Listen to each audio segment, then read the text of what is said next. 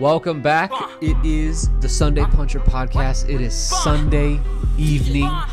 We are 24 hours, maybe a little less than 24 hours removed from Deontay Wilder's rematch with Tyson Fury.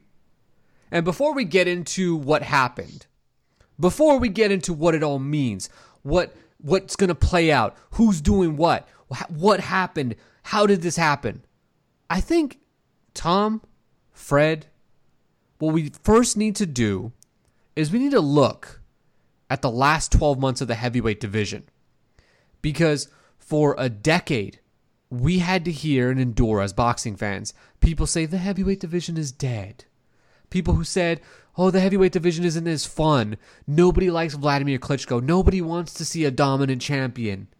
And in the last 12 months, we saw the rematch between Wilder and Fury, which was set to take place, fall apart. Fury goes, he signs his deal with Top Rank, and well, mostly with ESPN, but with Top Rank and ESPN. Anthony Joshua, supposed to fight Jarrell Miller, making his big... It was Rollins, because Rollins just sent me a New York Times link.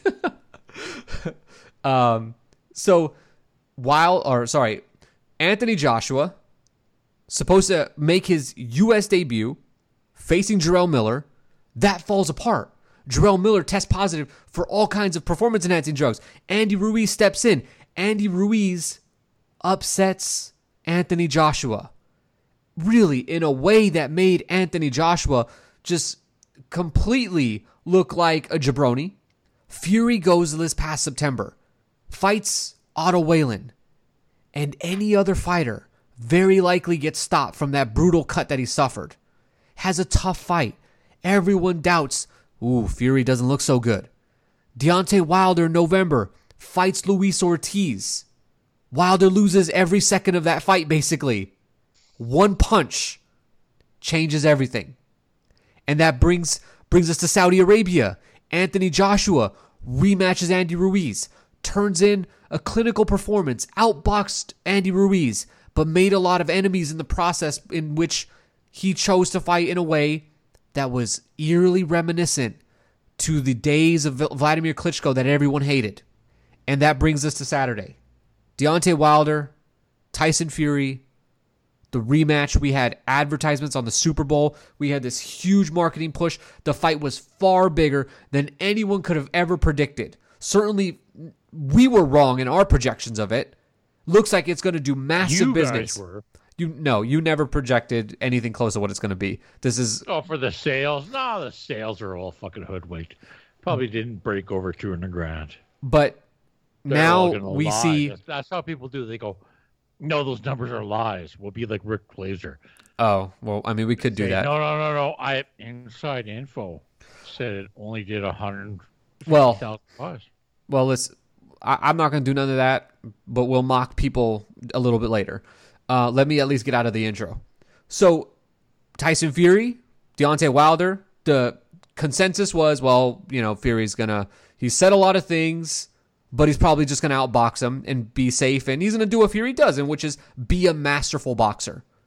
Use that unique skill set, those unique physical attributes in his 6'9" frame, and execute it to perfection. And then there was those that said, Deontay Wilder, going to do what Deontay Wilder does, land the right hand, dust his hands off, and leave with the title. And very likely we wind up with our trilogy. Well, this brings us to last night. In the third round, correct me if I'm wrong, guys, third round, Tyson Fury hits Deontay Wilder a bit behind the head. Wilder's equilibrium looks to be completely thrown off. Wilder has no legs, therefore no right hand. Fury takes advantage. Fury forces the corner to stop the fight. Did anyone see this playing out like this? I mean, hold on. Before, we just need to... heavyweight division, round of applause.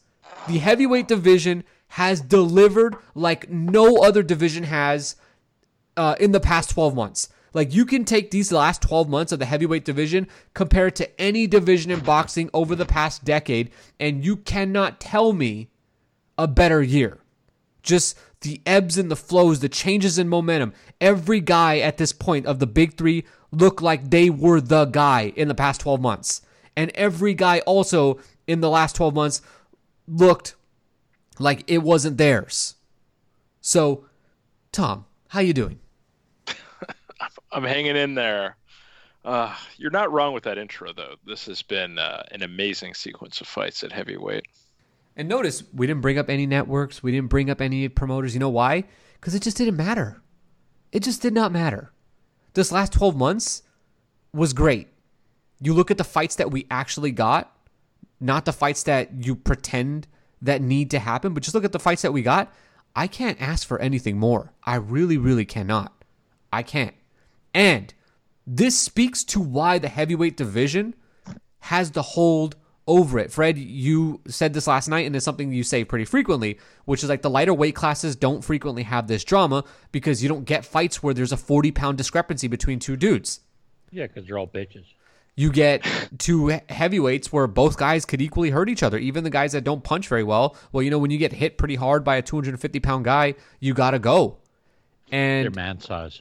The last 12 months showed the volatility of the heavyweight division because truly anything can happen. And very few divisions in boxing, probably none at least compared to the heavyweight division, have this sort of volatility where things can change so rapidly. I mean, even 154, where there's been this like hot potatoing of titles, it hasn't been like this. So anyway, Tom, you wanna go back to your personal feelings? Just the personal feelings on the fight. Yeah. Well, look, I'll eat whatever crow I need to. I'll just say, like, I always get frustrated when you have someone on a podcast, they've been shitting on a fighter or whatever, and then, you know, that fighter gets a big win, or, you know, they're really sucking off a fighter and then they lose and they duck out of the podcast. So I'll eat whatever shit anyone wants to throw at me. I say that on Patreon, Twitter, whatever, you know, or either of you guys right now on the podcast. I really just could not see this going any other way than a Wilder knockout. And really, you know, I didn't know that you were that set. Now, also, one thing that we don't do is we don't go heavy on predictions or anything like that. But what had you so did confident? Last week, though. Don't start walking back, Fred. Because I do more podcasts than you guys, so I'm so sorry, and to listeners, but I can't remember what we say like week to week. Yeah, but see, you walked it back because I called it right. So that's why. That's why. No. Fred, this is a gimmick. We're not letting you be too right about anything. No, I called Fury KO in the Patreon when everyone was saying like Deontay's going to smoke him. I kept telling everyone, "How are you going to feel when Fury KOs him?" And everyone just ignored me. Well, let's find out what Tom was thinking. So let's not let Tom off the hook. Tom, you've got to he's got to explain. Like, what did you see? He has to plead for his life now. Fighting for my fucking life. Yeah. Look. Is that a Lou DiBella reference? I had picked Wilder by KO. And again, when you're saying, of course, I saw there was a chance that Fury could win, but in my gut, I felt Wilder was going to win by KO. And really, the big mistake I made, which I think Wilder's camp made as well, was I thought this was going to play out, you know, strategically for both guys like the first fight, and they were just going to make tactical adjustments. And I had rewatched the first fight in heavy detail, you know, frequently frame by frame when I was doing some highlight clips. And it just, you know, I felt like if they fought the same fight again, Wilder is making great adjustments towards the end of the fight. You know, earlier on he was thrown off by Fury's feints, Fury's stutter steps, and towards the end of the fight, Wilder was finding that his upper body movement was improving. He was landing body shots. He was finding Fury, and that ultimately results in, you know, 2 knockdowns and nearly a knockout. What I didn't see, which in hindsight is extremely naive, is that Fury would say, "Okay, I see the same thing." Fred, what are you doing your mic? Oh, sorry. Jesus, Fred. Fred's rolling down the stairs or something. what I didn't see is that Fury's side might think the same thing and, say, okay, yeah, we don't want to run that back. We don't want to do exactly the same game plan.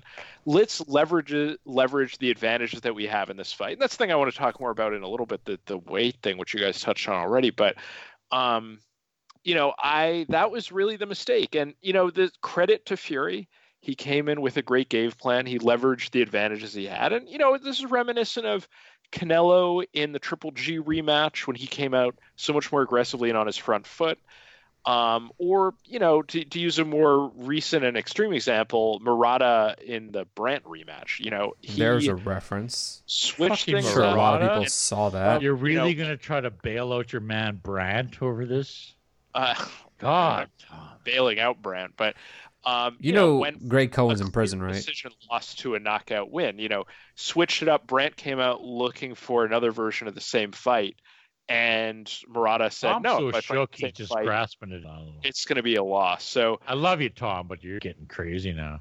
I'm not really defending myself. I mean, I'm admitting where I went wrong here. And again, I'm giving all the credit in the world to Tyson Fury. He fought a very smart game plan. And even just another thing I want to touch on before I throw it back, I'll throw out some more obscure boxing references. But, Wilder got that right hand in. I mean, Fury was more aggressive. He fought on the front foot, and he opened himself up to Wilder's shots. He got hit by very clean jabs to the head and the body, got hit by a few very clean right hands.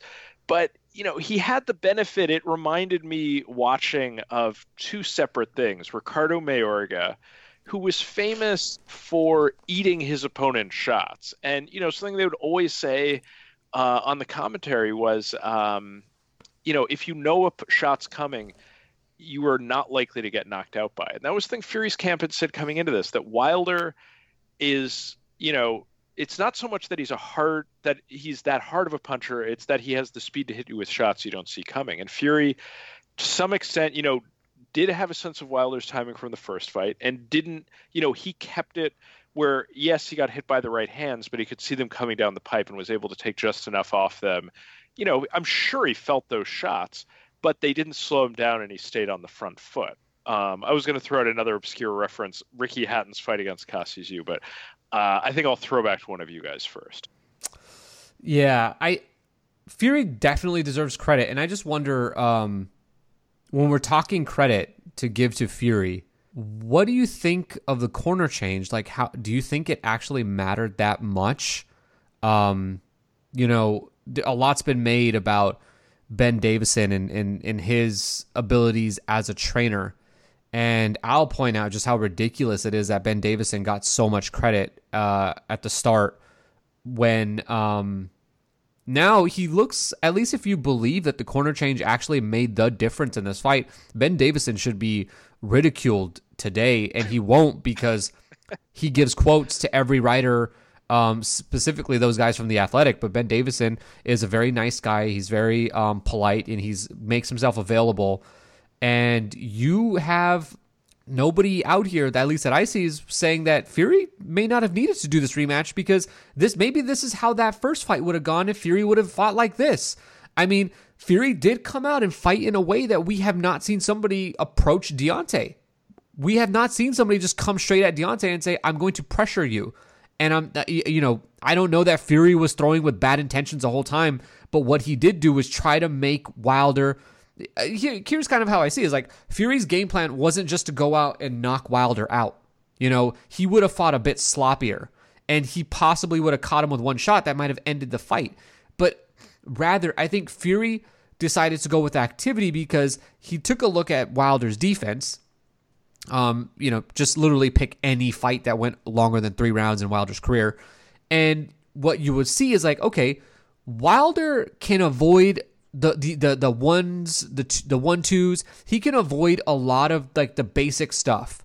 But what we haven't seen Wilder do, and when people do this, we see him make mistakes, is that he's a little unorthodox in his defense, and shots usually find their ways in because he's not gonna be traditional, and he's not that slick. One punch at a time, yeah, Wilder can do that. But Wilder's a kind of guy that his style is perfect for guys who fight in a similar way that he does, which is 1 or 2 shots. and you had Fury come out and throw combinations, and it really took it. I mean, I think 100% it really bothered Wilder, but it also created so many openings that are always there, but they became pretty consistent, and Fury just was able to put the punches together to actually make it matter. Fred, you have any thoughts on Fury's corner change? No, I have thoughts on you guys being big bitches. What are you talking about? I'm the only one who called Fury KO, and you guys are trying to fucking reorganize what you saw and what happened. One, Fury's first knockdown, he punched fucking Wilder right in the back of the fucking head. It was a legal punch. Well, but we're not talking about the why we're not talking about the method. We're talking about Fury's approach. We'll get there. No, his approach was to be a big fucking fat bastard and to lay on fucking Wilder every chance he got. Now, don't give me any of this fucking bullshit because, like, again, I called Fury KO on the last pod. So here's where we're laying out. And as Angelo knows, we've been with that fucking boxing subreddit for over a fucking decade or close to it. Every single fucking fight with Floyd Mayweather, people would put up threads. Shouldn't clinching be fucking illegal? This should be fucking penalized. This should be this should be that. It's not part of the point. This fight, no one said a fucking thing. And this fucking fat bastard is grabbing fucking Deontay Wilder in headlocks. He's riling on him. Kenny Bayless even took a point away that the fucking commentary team didn't even fucking call out. And fucking Fury's punching him in the clinch when Bayless is telling him to break. He's fucking working and punching to the body. And then you guys still want to go, well, maybe this is a fucking masterclass. No. Fury's a fat fucking bastard, and he mugged Wilder, and that's how the fight is. You can say this, you can say that. This is how this fucking fight went. You got a 6'9" fucking guy who's 273, who's laying on this fucking prick, who's like 6'7", and he's giving up 40 pounds. That's all it is. Try to fucking work your angles. Try to work your takes. No, it's all bullshit. You got this massive fat fuck who just laid on Wilder, and that's it. You fucking tired. I don't think it's. I don't think Fury's that. Let me jump in here. I don't think this. I don't think that. He had Wilder in fucking headlocks.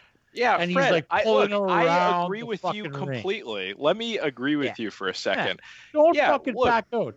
When I said Tom is so bad because Tom put himself out there saying Wilder's gonna fuck him up. He had a whole gif of Shakur crying.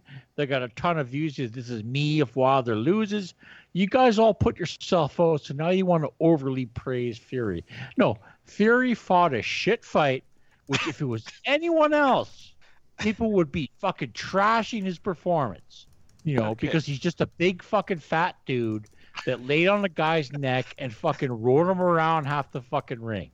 If there was two other heavyweights that weren't these two guys, everyone would be shitting on this fucking fight. But because the white dude won, everyone's happy. Anyway, let me agree with you for a second here. So when I was saying repeat myself. No, I'll repeat myself. I repeat myself all the time because it's not getting into you. I'm agreeing with you. No. Because you're going to fight, and you're going to say, I'm going to fight. And again, I called Fury KO. Okay, let's hear Tom. Let's hear Tom try to spin this. Tom, try to dig yourself out of this. Spin Dr. Tom Cody. Yeah. No, look. No, I agree with you. Like I didn't want to get into all the details at once, but when I was saying Fury had a game plan that leveraged his advantages, I'm talking about him being a fighter who has height and huge weight advantage. 15% of body mass weight advantage, which is the equivalent of 135 to 154. Lomachenko fighting Jermell Charlo, it's the equivalent of Danny Garcia fighting Caleb Plant. Canelo going from 160 to fight Kovalev.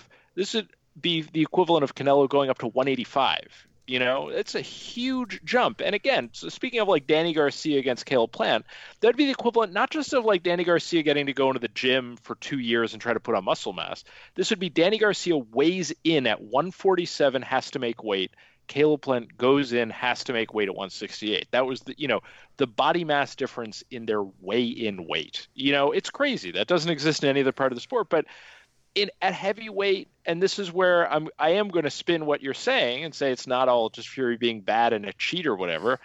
At heavyweight, your size is part of your talent that you bring into the ring. It's one of the attributes you get. In the other weight classes, it's evened out by the weight classes. It's removed. You pay attention to things like hand speed and not size. At heavyweight, that's part of what you get to bring into the ring. And regarding Fury, yeah, I mean, look, he totally used guile in the fight. He clinched. He really, that's something that really was bothering me during the fight. I remember, speaking of him laying on Wilder and wrenching his neck, I remember Derek James talked about that leading up to the Brook fight, saying, Brook clinched a lot when he fought Porter, so they brought in heavyweights to spar with Spence. But Derek James told me leading up to the fight that he was very careful about the instructions he gave the heavier guys, because he said he could really fuck up Errol's back and his neck if he was laying straight on top of them. And Fury wasn't clinching to prevent Wilder from throwing.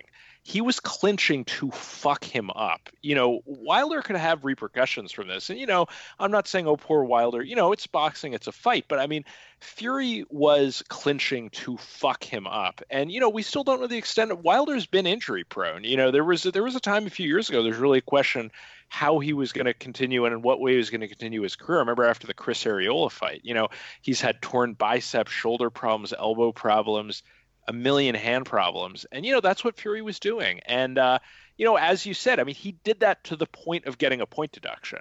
He didn't do it, it's there's a line, he didn't do it to the point of the ref not noticing. He did it so much he got a point deduction. That was his game plan. But again, that's guile. That's part of the sport. I finally got Tom a little sparked up there. So he finally paid attention. I wasn't watching on TV, so I didn't get the up close view. So it's interesting to hear you guys talk about that, because I did notice there was a lot of clinching. I also could hear British fans get so mad every time Kenny Bayless broke them up in the clinch. Yeah, of course. But I couldn't. Shits you said. They didn't let Ricky Hatton work, but I didn't know. I couldn't see. Fury did. Ricky Hatton, but I couldn't see what exactly was happening in those clinches. Now, did that play a part? Yeah, but I don't think it played as big of a part as that punch that Fury landed in the third round, which looked to me. I haven't seen multiple angles of this. You're playing into a Max Kellerman fucking narrative. No, if I wanted to play into a Max Kellerman narrative, we'll talk about how the UFC heavyweights are actually real fighters, but we don't want to go down that road. I can't try to pretend that this is some, fucking at distance fucking boxing club. But nobody's claiming that. Nobody's claiming that. What we're talking about is there are things. No, there are things that happen in the fight that. No. There are a bunch of factors that go into this. You can't just sum this up and say, well, Fury won the fight because he was leaning on Wilder or putting him in headlocks. No, it's there's a bunch of things that led up to it. We could talk about the illegal body punches when fucking Bayless called for a break. We could talk about the fact that Deontay Wilder had tissue in his hand all throughout the week. We could talk about. So I saw somebody mentioning that one of Wilder's shoulders looked a little misshapen. Now I don't know about any of that stuff. I don't know about any of that stuff. You can bring it up, but there are a ton of factors to discuss. The fight itself. I know that, but you are stuck on one specific thing, and I think there are a lot of things to talk about. No, there are a lot of things that we should address. So they're like, okay, the white guy won, so now we're going to crown him as the fucking champion. And we're going to completely ignore the fact that during the fight, they were all saying, this is a trilogy no matter what. Trilogy no matter what. Trilogy no matter what. And then after the fight, the same fucking ESPN guys are like, who do you want to see Tyson Fury fight next? This is what you had. A white dude who got credit for fucking, the British fans really came out. Well, where were the last two fucking fights? They interviewed random people in the audience, and they said, where are you from? Texas. We're here to support fucking Tyson Fury because he's a gypsy like us. Well, the fucking Irish gypsy one is a complete fucking fabrication. They're not. They're just Irish people. They got no relationships from Romania. So this is where you have this whole fucking bullshit. If all you guys want to pretend, and again, I'm the dude who called Fury fucking KO. You all want to buy into this whole fucking mystique of this fucking nonsense. Well, then that's your point. But here it is. Any other fucking fight, people would be bitching and whining about this dude laying on a guy's fucking neck, punching him in the clinch after the referee called break, punching him in the back of the fucking head.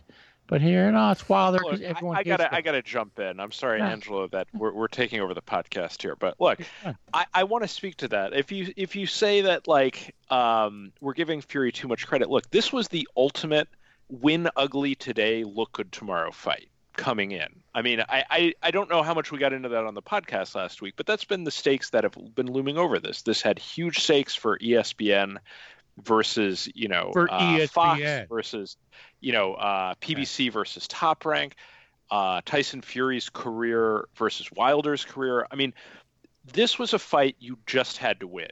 Like we made fun of Anthony Joshua the way he fought Ruiz in the rematch, but he's going to go on and make 8 figures in his next fight. He had to win that fight. We weren't very impressed with how he did it. This was a fight Tyson Fury had to win. So that's why I'm giving him all the credit in the world. I mean, he made the smart adjustments. He definitely fought, in a way, as we've said, that, skirted the bounds of what was reasonable in a fight. And I totally agree with you. And I mean, that's a point I want to get into later. I mean, the people on Twitter and Reddit have been, the fanboys are so insufferable. I mean, I had to process that overnight and throughout the day. It's like something we always talk about in Lomachenko fights. It's like we're so angry at the boxing writers and the fanboys who are sucking him off. Well, let me finish. That are sucking him off. That we have to really just step back and say all we want to do is shit on Lomachenko because that we have to say Lomachenko is a really good fighter. Just his fans are annoying. Ignore the fans. Just give him credit as a good fighter. And it's the same thing here. I totally get you. If Tyson Fury were not, some white guy that British fight fans love to relate to, yeah, this would not have been treated the same way with his clinching. You make the complete accurate comparison comparing, how Mayweather was treated to Tyson Fury. But, we're adults. We can step back and say, okay, that's fanboy bullshit. And he still deserves credit for the win. This fight had incredible stakes. Nah. He came out and won. And if you want to make fun of the fanboys, that's a separate conversation. It's not a fanboy because UK people hate Fury. That's another false thing. Well, anyway, I've said my piece. I'll let no, but see, that's it. Because that's it, Tom. You put yourself out there so hard for Wilder that now you want to retreat, but you want to retreat in a sensible fashion. So then you're like, well, let's give all the credit to Fury. He's a big fat bastard who laid on a guy's fucking neck and then punched him illegally. But either way, you can say all of that. But here's how this plays out, because we've done this before. You can listen to people say that technically Gennady Golovkin is still undefeated because he's got to win over Canelo because he got robbed. Whatever. Okay. How it actually plays out is the best heavyweight. How it actually plays out though is that Deontay Wilder's corner, they stopped the fight. And Deontay Wilder's record will say 1 loss, TKO to Tyson Fury, and Tyson Fury will be undefeated. And now his title actually is physical. So that's how it plays out. And we've learned over time that history tends to forget a lot of the details of how things went down.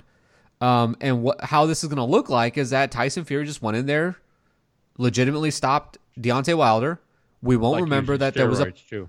There wasn't a punch behind the head. There wasn't the excessive clinching, and that's an art in boxing.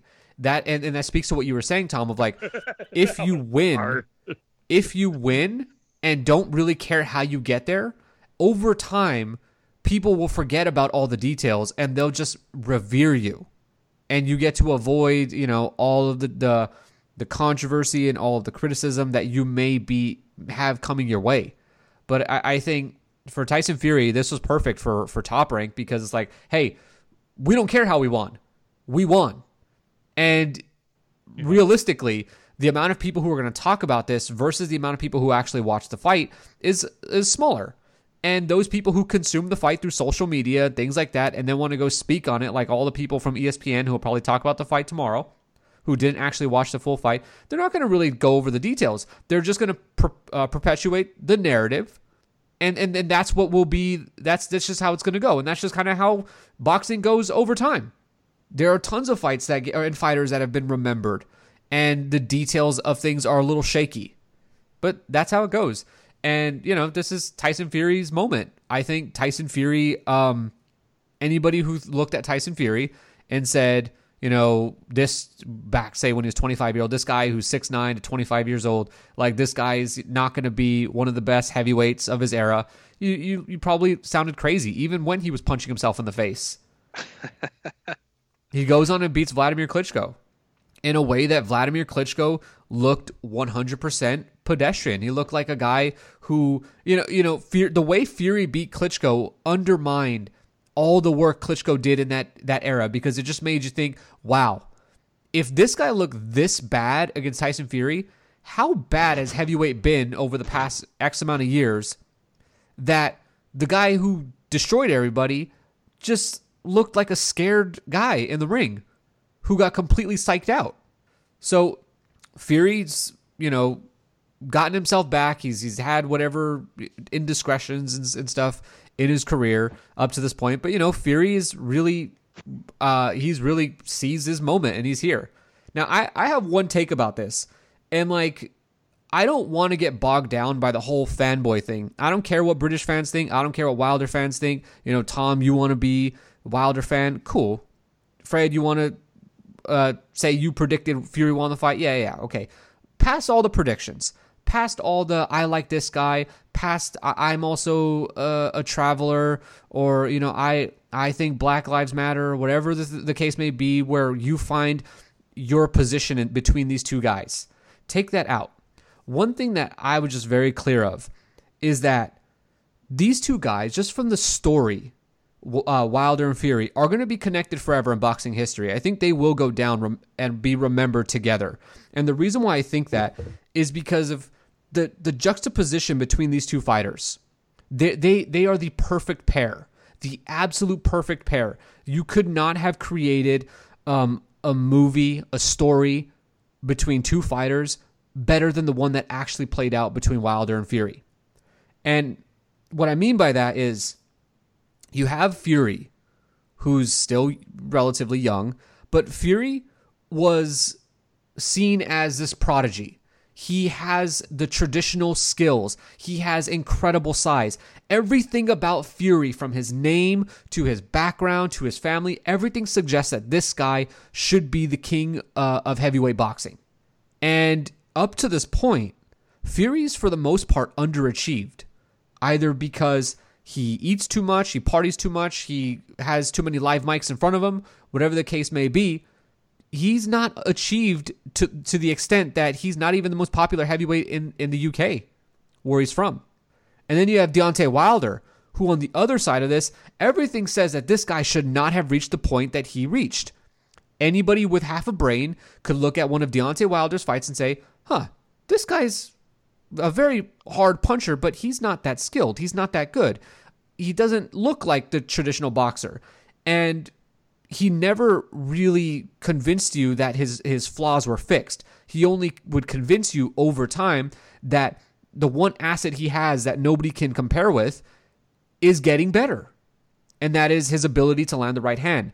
And it's crazy to me that over the course of the years, Wilder has convinced people little by little, just a little bit more, that right hand will land in every fight, to the point where everything said that Tyson Fury should have beat Deontay Wilder, both fights, everything. But Tom, somebody who watches a lot of boxing, you watch a lot of boxing to make the gifts and all this stuff, you should know better. And I'm not trying to scold you or anything, but traditionally, if you just stripped everything away, traditionally you should just say the better boxer usually wins whenever you get two guys, especially if one guy relies a lot on power, the boxer usually beats him.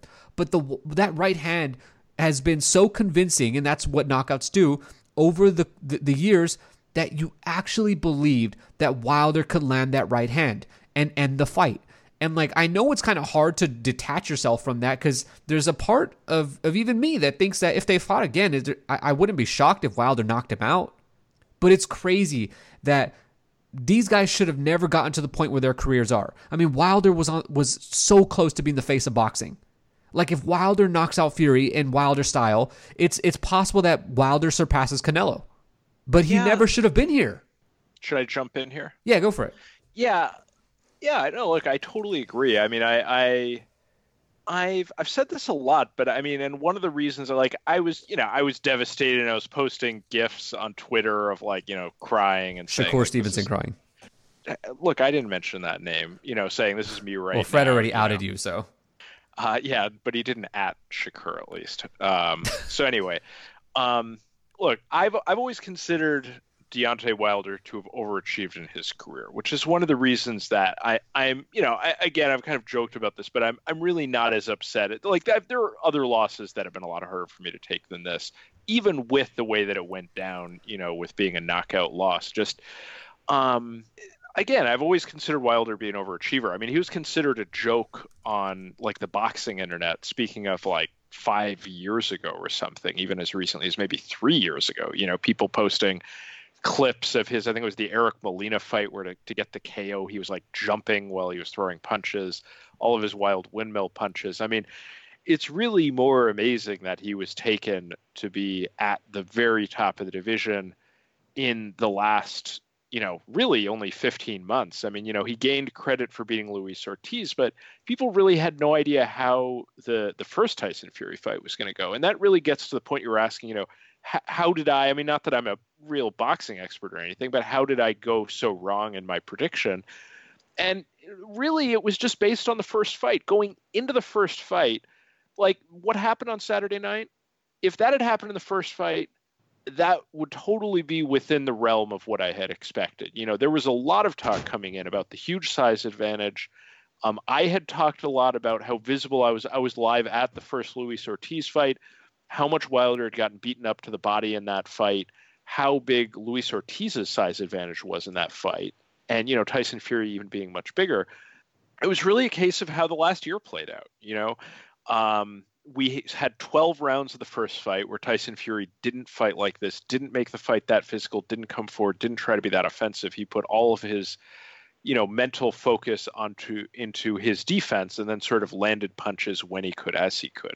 This was a very different approach. And in the last year, we've seen Wilder score the knockouts that he had, and Fury got hurt by, you just compare their last fights. I mean, Fury got hurt by Otto Wallin. It just seems, I'll say again, based on, over-reliance on thinking about the first fight and their fight since then, it just seemed like that Wilder right hand was going to connect, and Fury's chin was not great. And, this is why I'm giving credit to Fury. And I totally get Fred's point.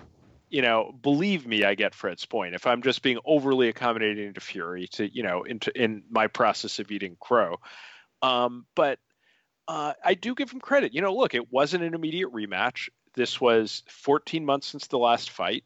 And in that time, I'm sure he thought a lot about how he was going to, approach this fight. He got a new trainer, which, as we've said, might have been superficial. We don't really know, but he approached the fight differently, and not every fighter can do that. We talk about Canelo. He's a special fighter who could do something like that. Tyson Fury was successful at it. Most fighters can only fight one way. They spend their entire career figuring out how to fight one way. So that's why I'm giving credit for that. And I don't need to repeat anything else I've said, so I guess I'll throw back to one of you guys. Fred? You're all shameful. It's terrible. I don't know what happened to you guys. Tyson Fury became the lineal champ by using steroids. And he should have been barred. I didn't know you could snort steroids. No. He failed for steroid use before he fought Vladimir. Hey, man. But Fred, I heard he ate uncastrated wild boar No, meat. but it doesn't That's matter. what I heard. Yeah. He failed the test, and he was still allowed to fight Vladimir Klitschko, and he won when everybody else in normal boxing fashion would have been suspended. And so now you got a guy who only got off. He was never cleared. He just he waited out 2 years, and UCAD fucking buckled. And they're like, okay, we'll just let it go because you served your suspension by fighting our chair. And then people go, well, he's a lineal champ. And they never mention it. The guy used steroids to win, to beat Vlad. And then when he comes up here, well, what else is he doing? David Benavidez lost his fucking belts by doing cocaine out of fucking competition.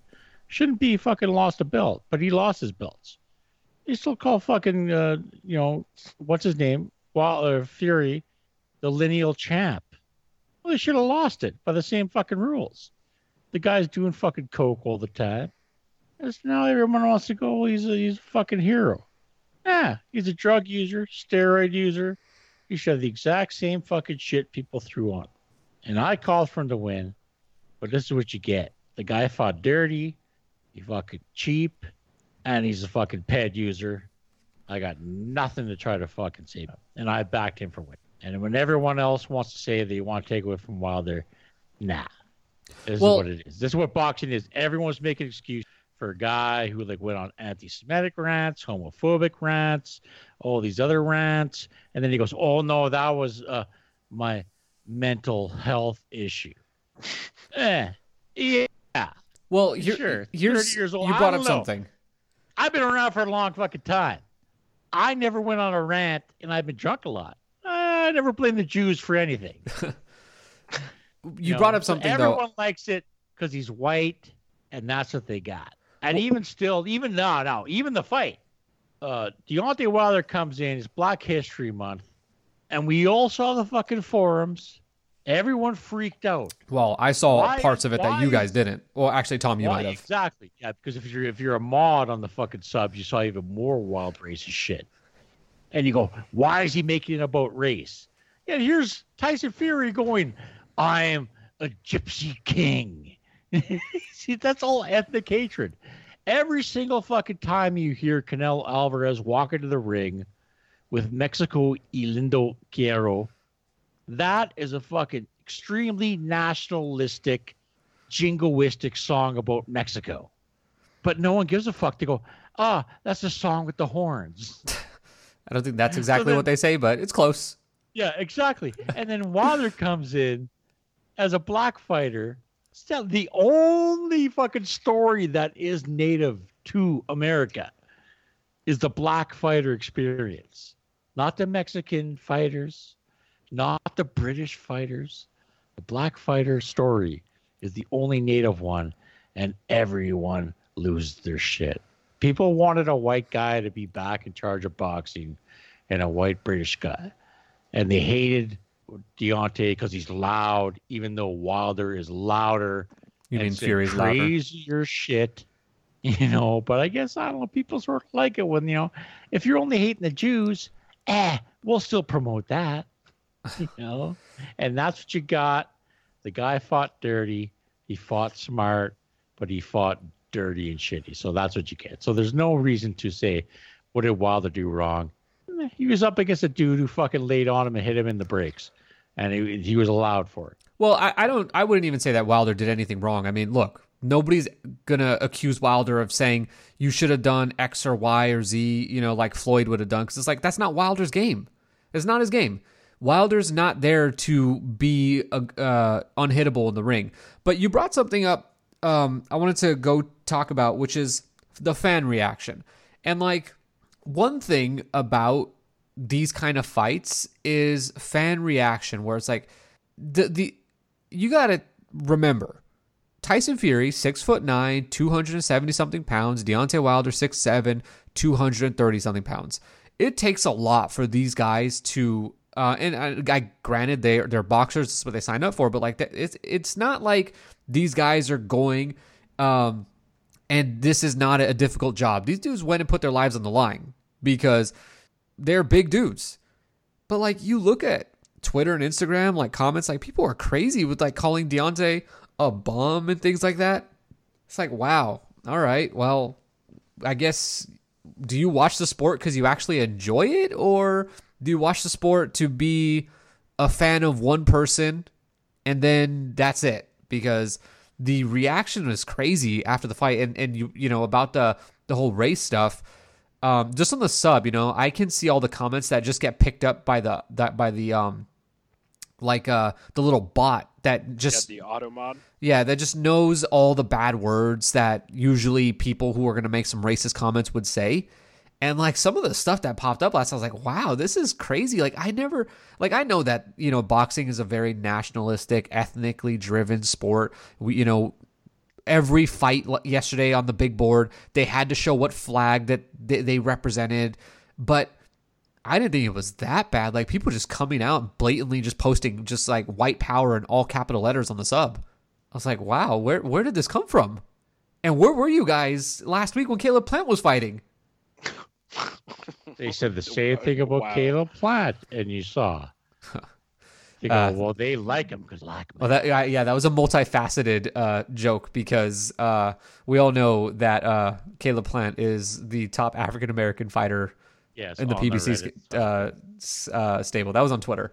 Anyway, so of course there's the whole nonsense about what Fury does next, and like to just put this to to put it to bed, because we have to kind of address like the facts here.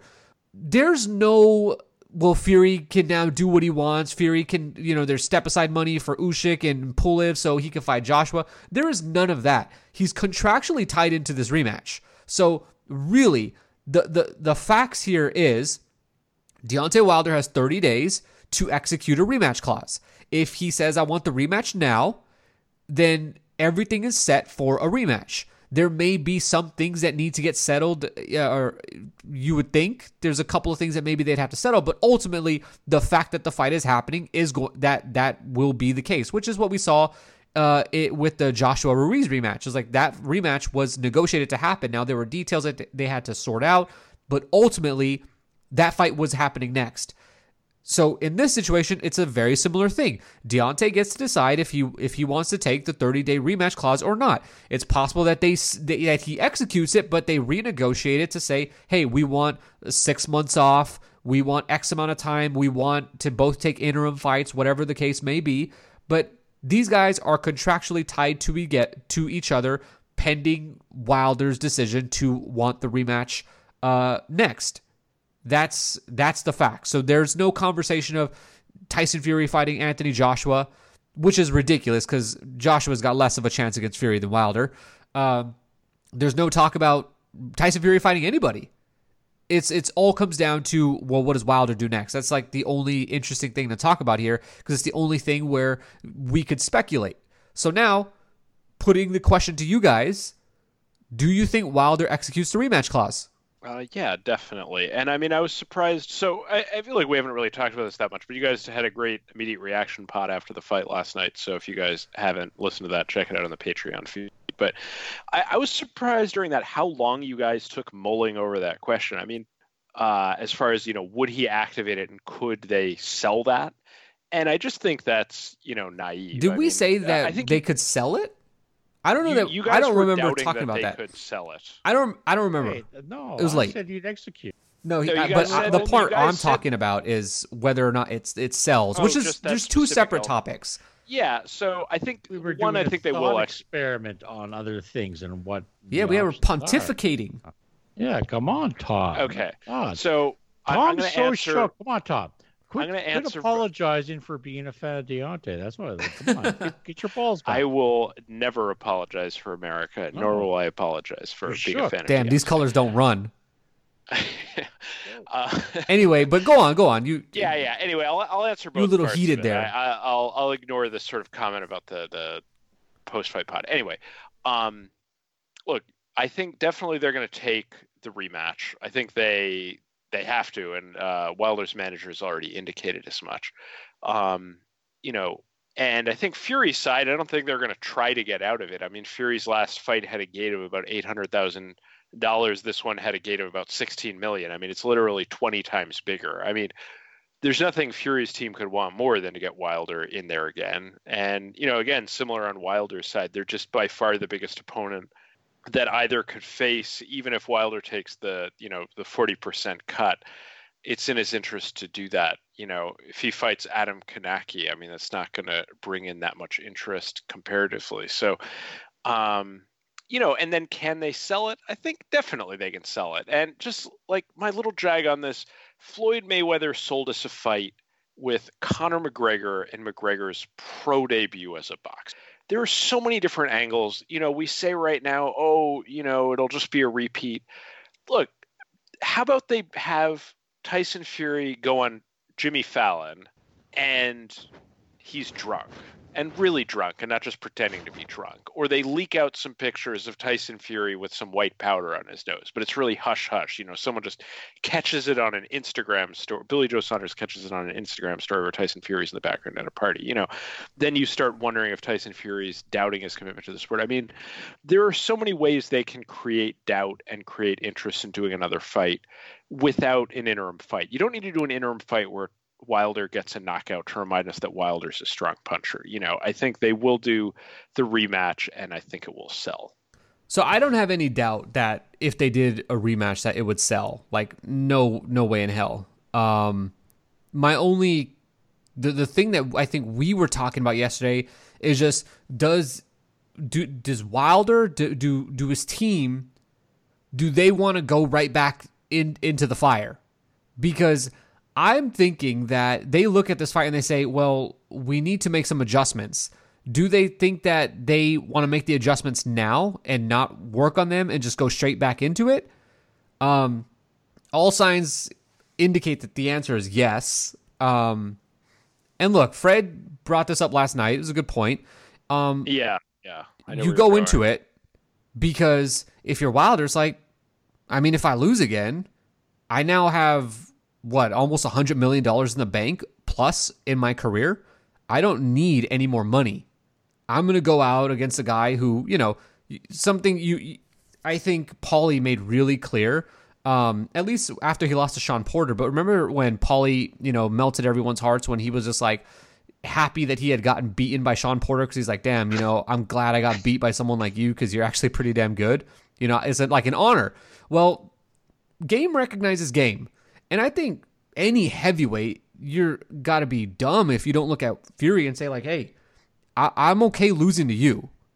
It's not like I lost to some random guy, but it's like, no, Fury is legitimately very good. So for Deontay, it's like, look, I'll go fight Fury again. We make a lot of money. He's a good fighter. If I lose, no, I gave it my all. I have nothing left to give to the sport. I can retire with all my money. Yeah, I just want to raise another point here, which Fred had mentioned on the post-fight reaction pod, I think. Might have been you, Angelo. But, Wilder's 34. He could be 35 by the time the fight happens. He's also had a laundry list of injuries over the course of his career, as I mentioned earlier. This is not a guy where you're going back to the drawing board to try to this isn't like Lubin when he fought Jermell Charlo, where they put him way on the back burner, started to develop him, and only just now, a few years later, they try to bring him back to the title picture. There are a lot of differences in those two situations, but, this is Deontay Wilder very likely at the end of his career. This is not a thing where they're going to spend time trying to build him into a new fighter. Fred? Of course he goes to the fucking arena. Oh, wow. I got a message from somebody, just completely unrelated, that one of the moderators on the sub was helping racists. Oh my God, I don't even know what this guy is trying to say. These guys are so crazy. Why do you think I haven't dealt with the fucking sub? And just a message to anyone listening, if you're on Reddit, have sympathy for the mods. People have so many weird conspiracy theories. You have no idea that, I'm not even a super active mod. The amount of shit we have to wade through. Again, you see the stuff that hasn't been filtered out. The unfiltered feed is just the muck of the earth. Anyway, back to you. I got one that's right. But so, how confident are you guys in the rematch? Because of course it's gonna fucking happen. No. What I mean, I think we've established that it's gonna happen. But do you see it? Are you gonna make the same prediction? Fury getting another KO? I don't know. Maybe. You think it plays out any differently? Well, it depends, because Kenny Bayless, of course, is a terrible referee.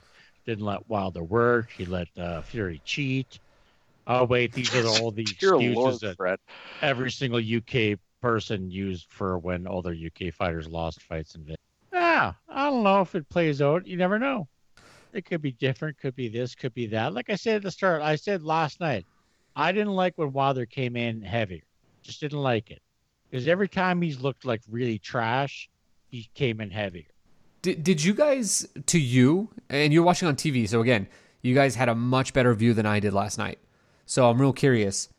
Did Wilder look slower to you? It's really hard to say. I mean, he looked, as we've said, he looked impaired. And, I think that he was thrown off by Fury, coming forward so much more aggressively, but also at least after the knockdown, he never looked the same. So it's really hard for me to judge how much the weight had to do with it. And, Fred, I think we were talking about this on Discord beforehand. I speculated that to some extent the heavier weight at the weigh-in was just for show that it was water weight. I personally don't read that much into that. For who, Fury? For Wilder. No, because you can see him in the fight. He was so Wilder. You think he did have more muscle mass? Yeah. No, he was just thick. He was like covering heavy, whether it's water, where it's fat or whatever. No, he looked thicker than before. Because usually he's fucking rail thin, because like he does a lot of fucking pool work, so he's always fucking like really extra thin. Like he's not a guy that does road work, so that's why he's always fucking ripped, because like his pool. So this time, nah, I didn't like when he came at 231. I just didn't like it, and he looked bulky. And then this is what the fight was. Fucking Fury just leaned on him like the fat bitch that he is. But for this fight, everyone loved it. For every other single fight, they're all up in the Reddit saying, hey, why shouldn't they be disqualified for clinching? Do you guys think it would make... I think the question was, how would the rematch go? It's going to be the same shit. I don't care. This is what you get for the rematch. Wilder makes all his money, rematches, he retires. He's gone. Who cares? Angelo, what about you? What do you think? I think a third fight between these guys will start very differently. I think if Wilder knows or expects Fury to come at him, I think we see a much different approach from Deontay. But I think at some point, Fury would be able to get to him. I think what Fury understands now is that if I throw enough punches at Wilder, he will make a mistake, and I don't even have to load up because I'm just going to connect with him, and because I'm such a big guy, at some point I should be able to hurt him. I think Wilder's defense gives so many openings where, Otto Wallin is not a better fighter than Deontay Wilder, okay? But when Fury threw punches at Wallin, the way he defended himself was in a way to minimize absorbing blows. Wilder's defense. The point is fighting not to lose both those fights. But I'm not talking about that. I'm talking about the way they defend. Most fighters, when they defend themselves, they anticipate that the punches are going to connect with them, but they put their arms up in order to absorb most of the impact. Wilder doesn't do that. If you notice, he kept just pulling his head back and moving off to the side, which, I think severely sped up the process of him actually feeling the impact of any of those punches, because his head was not protected when those punches were landing. Now, you can say, Wilder wasn't that hurt by most of those punches, but one of them did manage to get there. And if Wilder was willing to just shell up at times, shell up, walk forward, and kind of like smother Fury's work, he doesn't get hurt like that, and he probably doesn't get stopped, but that's not Wilder's game. And I think Fury understands that, and until Wilder can figure that out, he's really not gonna do well with a guy like Fury, who's not afraid to just come in and throw the punches and wait for Wilder to make enough of a mistake that you can take away his right hand. Because what happened when he got his equilibrium knocked off Wilder, that took away his legs. When his legs got taken away, well, the right hand has no power. I'm pretty sure if you slow down that whole fight, you'll see Kenny Bayless stick a knife in fucking Wilder's ear. I'm just saying, it's out there. Watching in slow motion. But see, here's the thing. People go, well, the rematch. Well, Wilder's got to fucking win this. The AJ Ruiz rematch was probably one of the shittiest fights I've ever seen in the history of mankind. AJ didn't want, anytime he got close to engaging with Ruiz, he almost shit his pants. And he's like, how the fuck do I get away from this? And then they go, oh, it's a brilliant brilliant rematch by AJ to reclaim his belts. And then he spent like fucking 2 hours in the ring jumping around singing songs about how he like reclaimed his titles. So who gives a fuck if Wilder win or not? It's beyond that. It's about fucking making money. And they'll make money. And again, like I said last night, it is so hilarious that before the fight, even when Joe Tessitore was the KO, like maybe Wilder's going to win this one by KO, they're all like, that third fight's locked in. It's locked in. It's guaranteed, guaranteed, guaranteed. And then they come back even today, Top Rank's like, see Top or Fury fight next. Well, suddenly what? They got a fucking contract. Third fight's guaranteed. They spent fucking like 4 months telling us the third fight's guaranteed. And then as soon as Fury wins, they go, hey, wait, maybe we got options. No, you fucking don't. Well, it's a big fucking sham. And this is what fucking annoys the living piss out of me, is that it's a great fight, but then everyone wants to act fucking retarded. When it's like, I can't play along. Why is Mike Coppinger asking where the after party is? Because someone from fucking Top Rank told him to ask that question. So it's just, I'm not playing that fucking game anymore. I'm not playing any of these games. Sorry. Well, I think for Top Rank, it makes sense to do it. And we see it all the time because this is just their way of trying to promote Fury to get people talking about him. I think that they understand the meta game of boxing social media, which, by the way, this is a fool's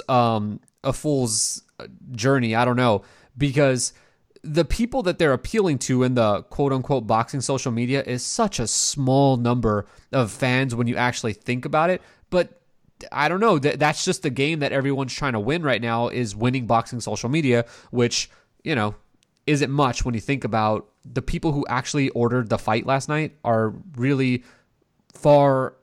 That number is far greater than the people who actually regularly participate in boxing social media. One thing I about the rematch, though, I'm curious that if Wilder said, I want to take time, or just said, ultimately, I'm not taking the rematch clause right now, and I feel like I have to earn it, whatever. Okay, for whatever reason, if that fight isn't next between Wilder and Fury, one thing that I wonder is, so far we know Fury cracked the code. He figured out how to beat Wilder. He did it. Okay? Now, going forward, though, I'm curious to see if Wilder was just like, this was his time, his expiration date is up, and he's never the same again, which could be the case. We don't know. Or is what Fury did last night actually that special? Because you could make the case that, well, gee, that was so obvious. A lot of fighters could have done that to Wilder and probably gotten this result too. But they didn't. And is it possible that it took a guy as good, skilled, big as Fury to do what he did last night? Or, which would make Fury pretty special. And look, we're not trying to take anything away from him. We know Fury's good. But, or is maybe Wilder basically revealing himself to be a pumpkin? I don't know. But it's definitely a super interesting storyline to look or to discuss going forward with Wilder's career, should that trilogy not happen. But I don't think that that's likely. I think the trilogy is very likely happening. Anything you guys want to say about that? No, I don't really have anything to add about that. I mean, I think it's always a little bit of both. I mean, Wilder's a very unique fighter. He has extremely apparent flaws, but he's managed to be successful with the strengths that he has. He's beaten a few top 10 guys at this point. I mean, Dominic Breazeale was in the top 10. I mean, I know people are going to make fun of me saying that, but Luis Ortiz as well. He's made that work for him in spite of the flaws that he has. Again, Fury has a lot of advantages. It's, I don't know. I mean, I think history will say it's a little ridiculous that so many people were rating Wilder so highly coming into this fight over, some things which maybe in hindsight you could say were superficial. I don't know. I'm not going to get into that again. That's the power of the knockout, man. The power of the knockout. You knock guys out and you can erase a lot of things. And when you're a guy like Wilder who's got 40 knockouts on your resume, that erases a lot. I mean, it truly does. The thing is, Wilder's brand was always that he was this wild, unorthodox guy, though, who made a lot of obvious mistakes. I don't think people forgot that happened at all. But I mean, But for people to like say, okay, but he's also fighting a guy who knows how to box. And like something that at least I always say all the time on the podcast is like, if you're evaluating two fighters, the first thing you must strip away to determine who's going to win is you take power out of the equation, because power doesn't make any difference if you can't be the smarter fighter who can set those shots up. If you can't set things up, if your offense can't sustain without hurting the other guy, very likely, or you're not going to win. You know, guys at the top level, they have good chins. Guys at the top level, they got good defense. And they're crafty. So if you strip power away, well, just who's got the better skills? And usually, if your skills are much better than the other guys, you're the one who's going to win. You know, Lomachenko and Teofimo Lopez, that fight will be announced probably this week, maybe even by the time you listen to this podcast. And there are people that believe that Teofimo is going to be the one to do the job, or he's gonna go over on Lomachenko. And I don't buy that. Because if you strip the power away, because let's be real here, Lomachenko's no Diego Magdaleno. You strip the power away, Teofimo hasn't shown that he's a good boxer. Lomachenko has, but Teofimo hasn't. So it's puzzling to me that people, you know, at least for some reason, Deontay, and like it's credit to him, just made everyone forget that, hey, he's like, if he doesn't land his right hand, he's going to get knocked out. Or sorry, not he's going to get knocked out, but he's just going to get beat. You know, there were just so many people who were super confident that Wilder would win. Tom? I mean, I would just be repeating myself if I continued more along this line. All right, let's zoom out now. Let's talk about on the whole. We haven't talked about, you know, we usually don't spend so much time talking about like the I don't know, the details of a fight. But if we zoom out and just look at the sport of boxing, what do you think that this event meant for the sport of boxing?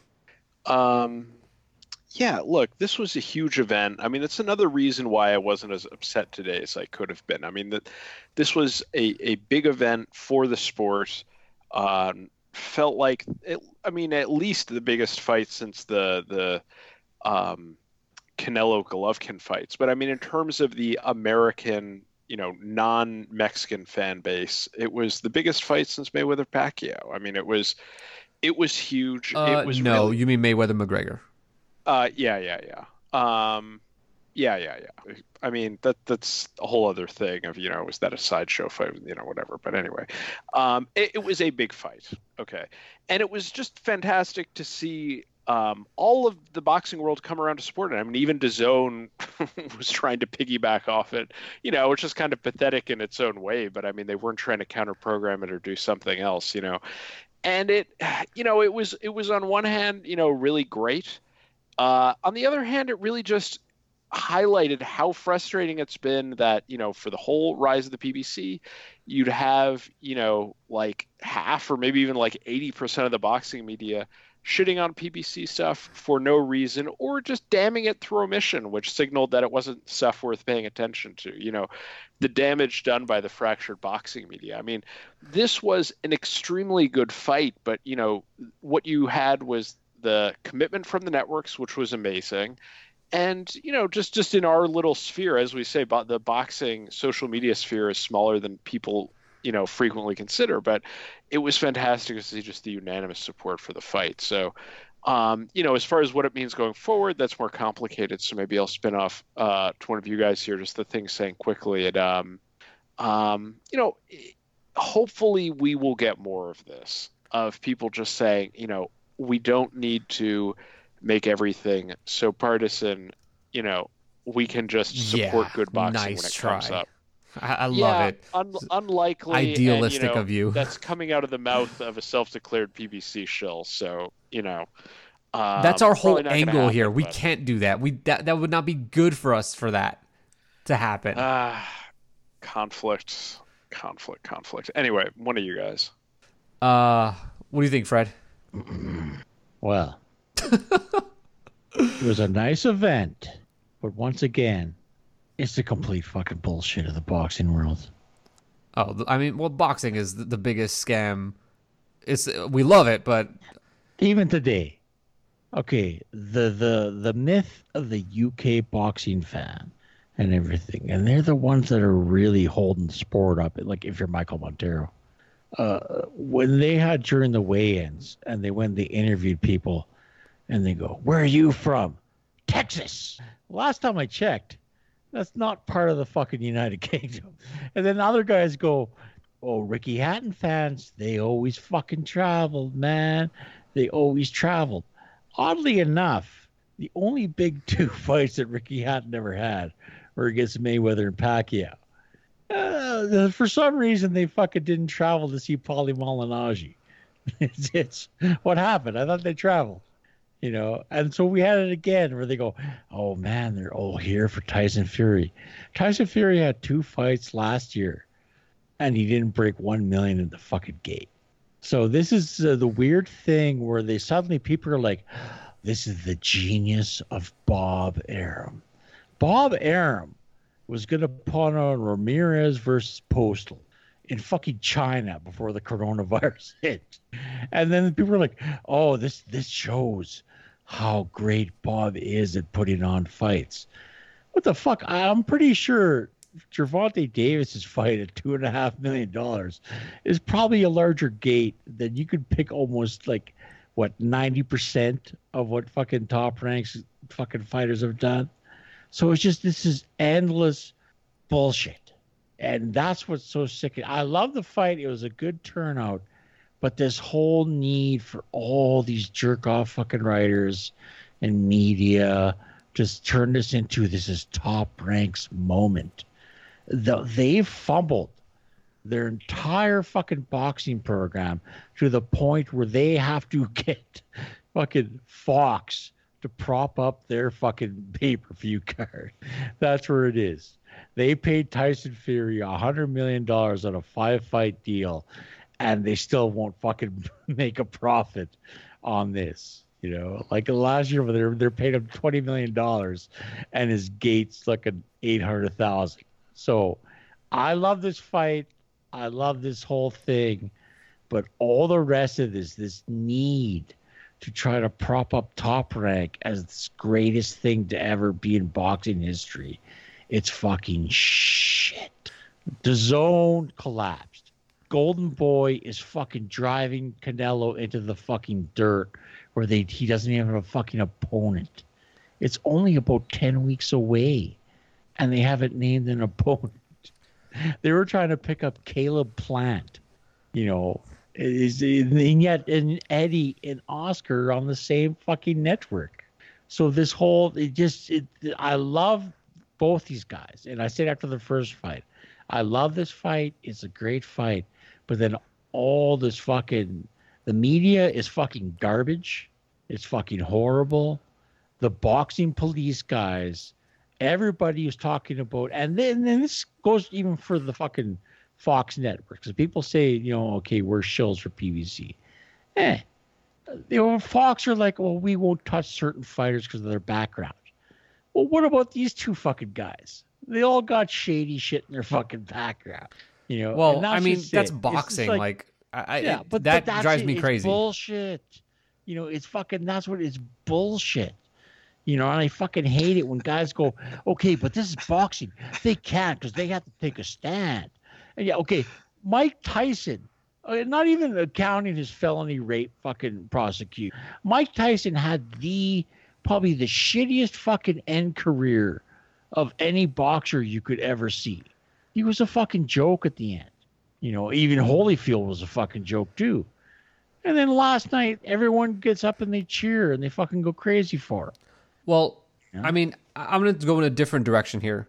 So I'm not. I'm just saying all this, enjoy these guys, have fun, but everything else, it's just like, shut the fuck up. I mean, I'm going to condense what you said, because I think really we've spent the past year or so, and there have been 2 specific events where writers fumbled over each other to promote events that they thought were the crossover events that could help boxing, that could reach YouTube new markets, fights.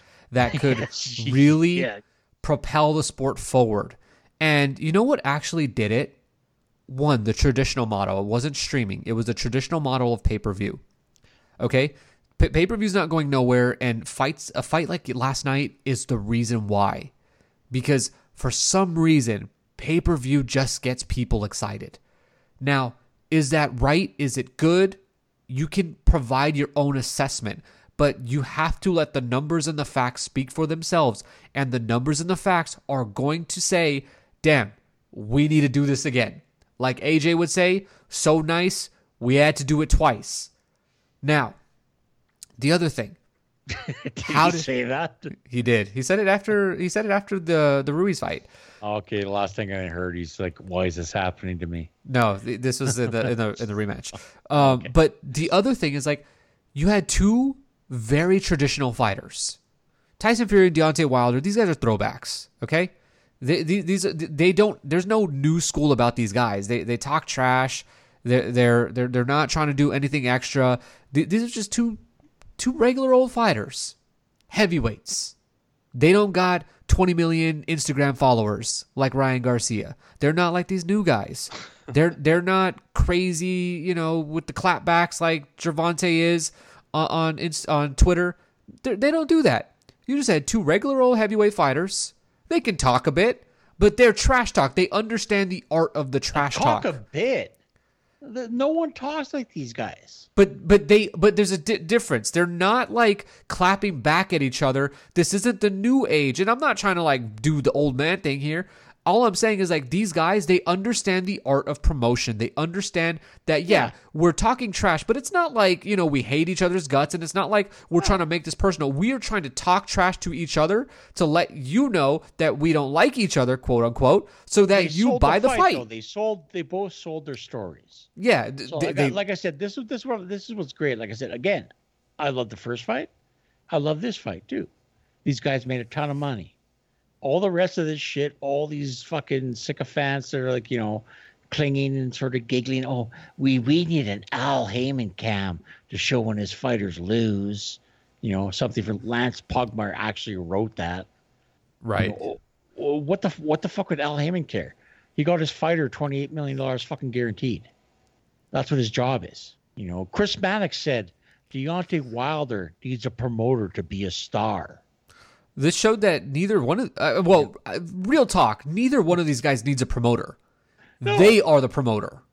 Yeah, but Fury's still paying 70% or 30% to fucking Arum. Because Bob had the magic, even though Bob can't get any of his other fighters over fucking $1 million at a game. Somehow, it's great for boxing, but then all this other bullshit just fucking drives me wild. And I'm not going to support that. It's all fucking nonsense. They're all fucking horrible. They're all fucking sitting there like, oh, this is this angle. Nah, fuck off. If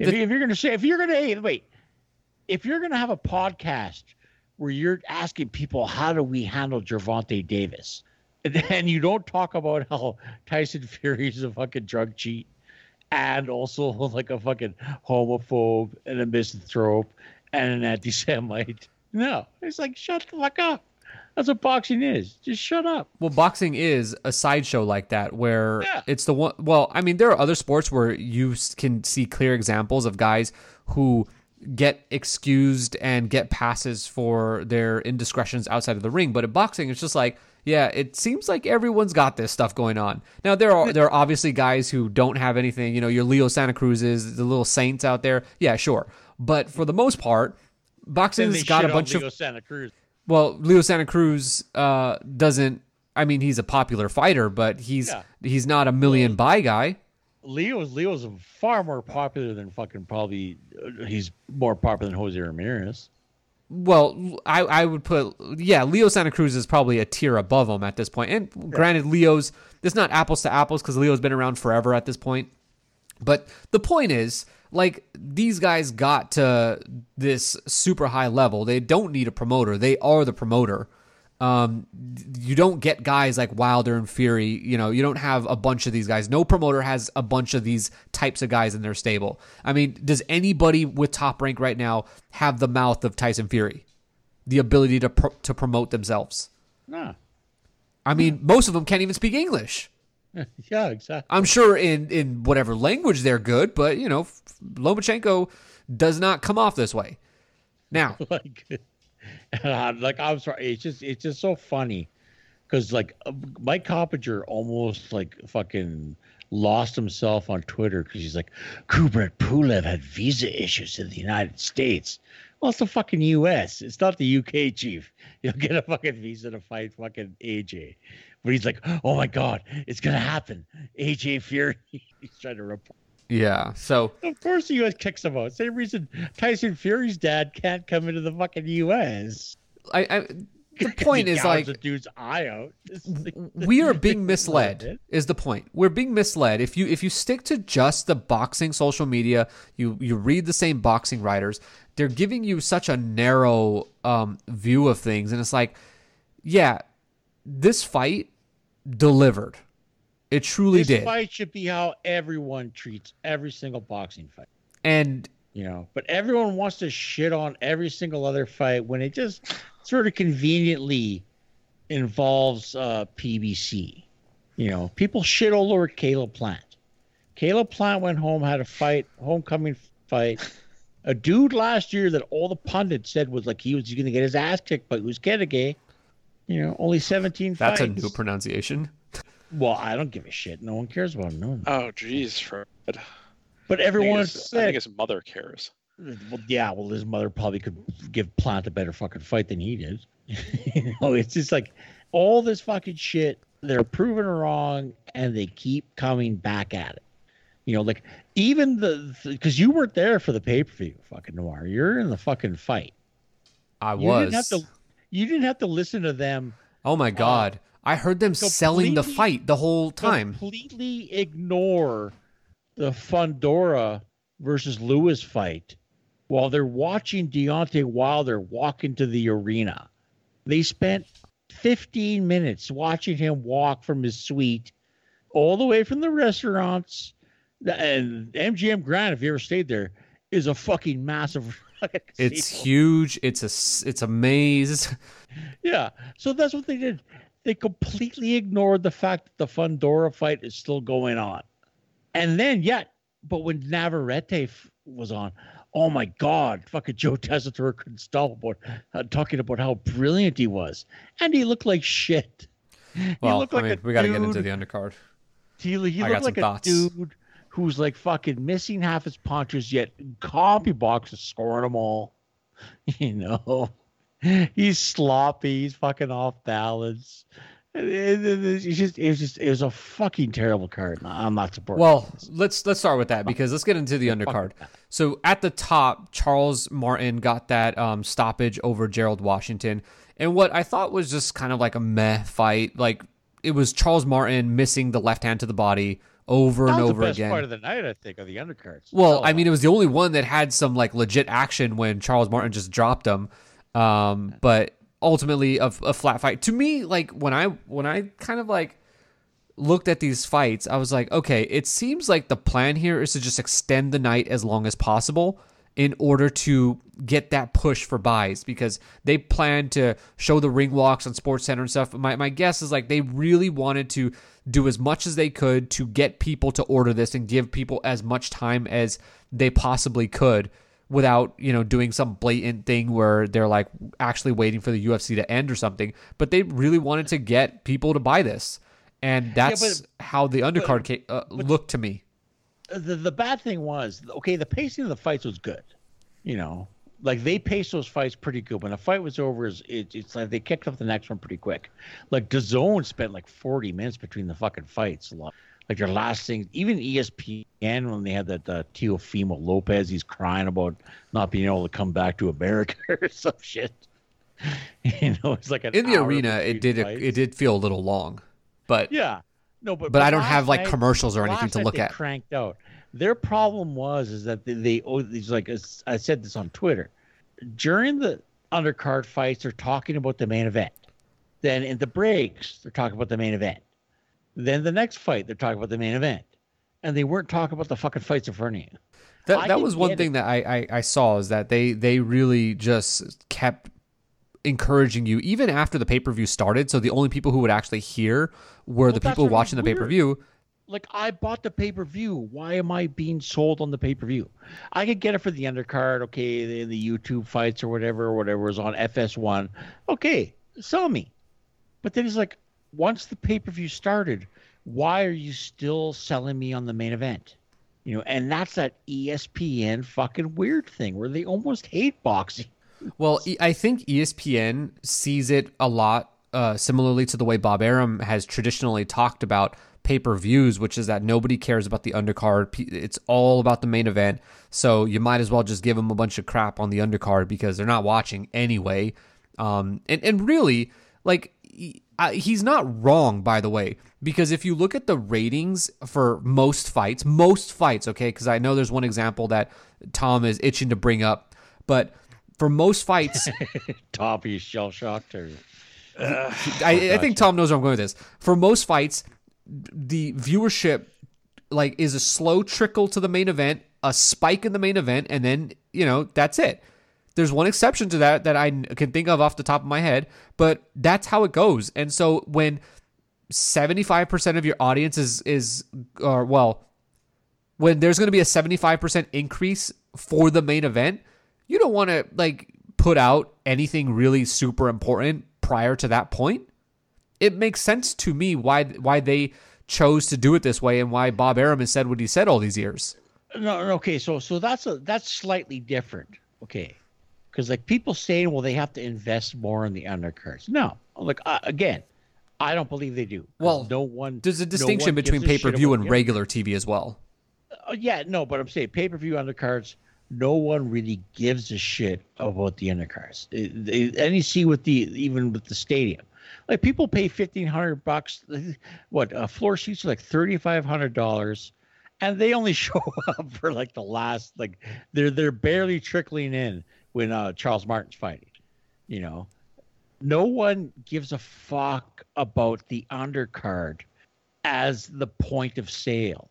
But when the fights are going on, you still have a responsibility to give a shit about the fight as a broadcaster. You know, and that's what ESPN is completely fucking missing. Well, like, there's no reason to sell me on the fight. I'm already there. You know, if I'm sitting with a bunch of people or whatever, and you're bullshitting, you're drinking with the undercard, and maybe you'll catch some action, and somebody will say something. But no, you don't have to hear about, oh, does Deontay Wilder really want to win this fight tonight? It's just fucking nonsense. All right, well, back to the fight. Tom, any thoughts about Charles Martin, the Prince? Yeah, I like that. I like that fight. Tom? Yeah.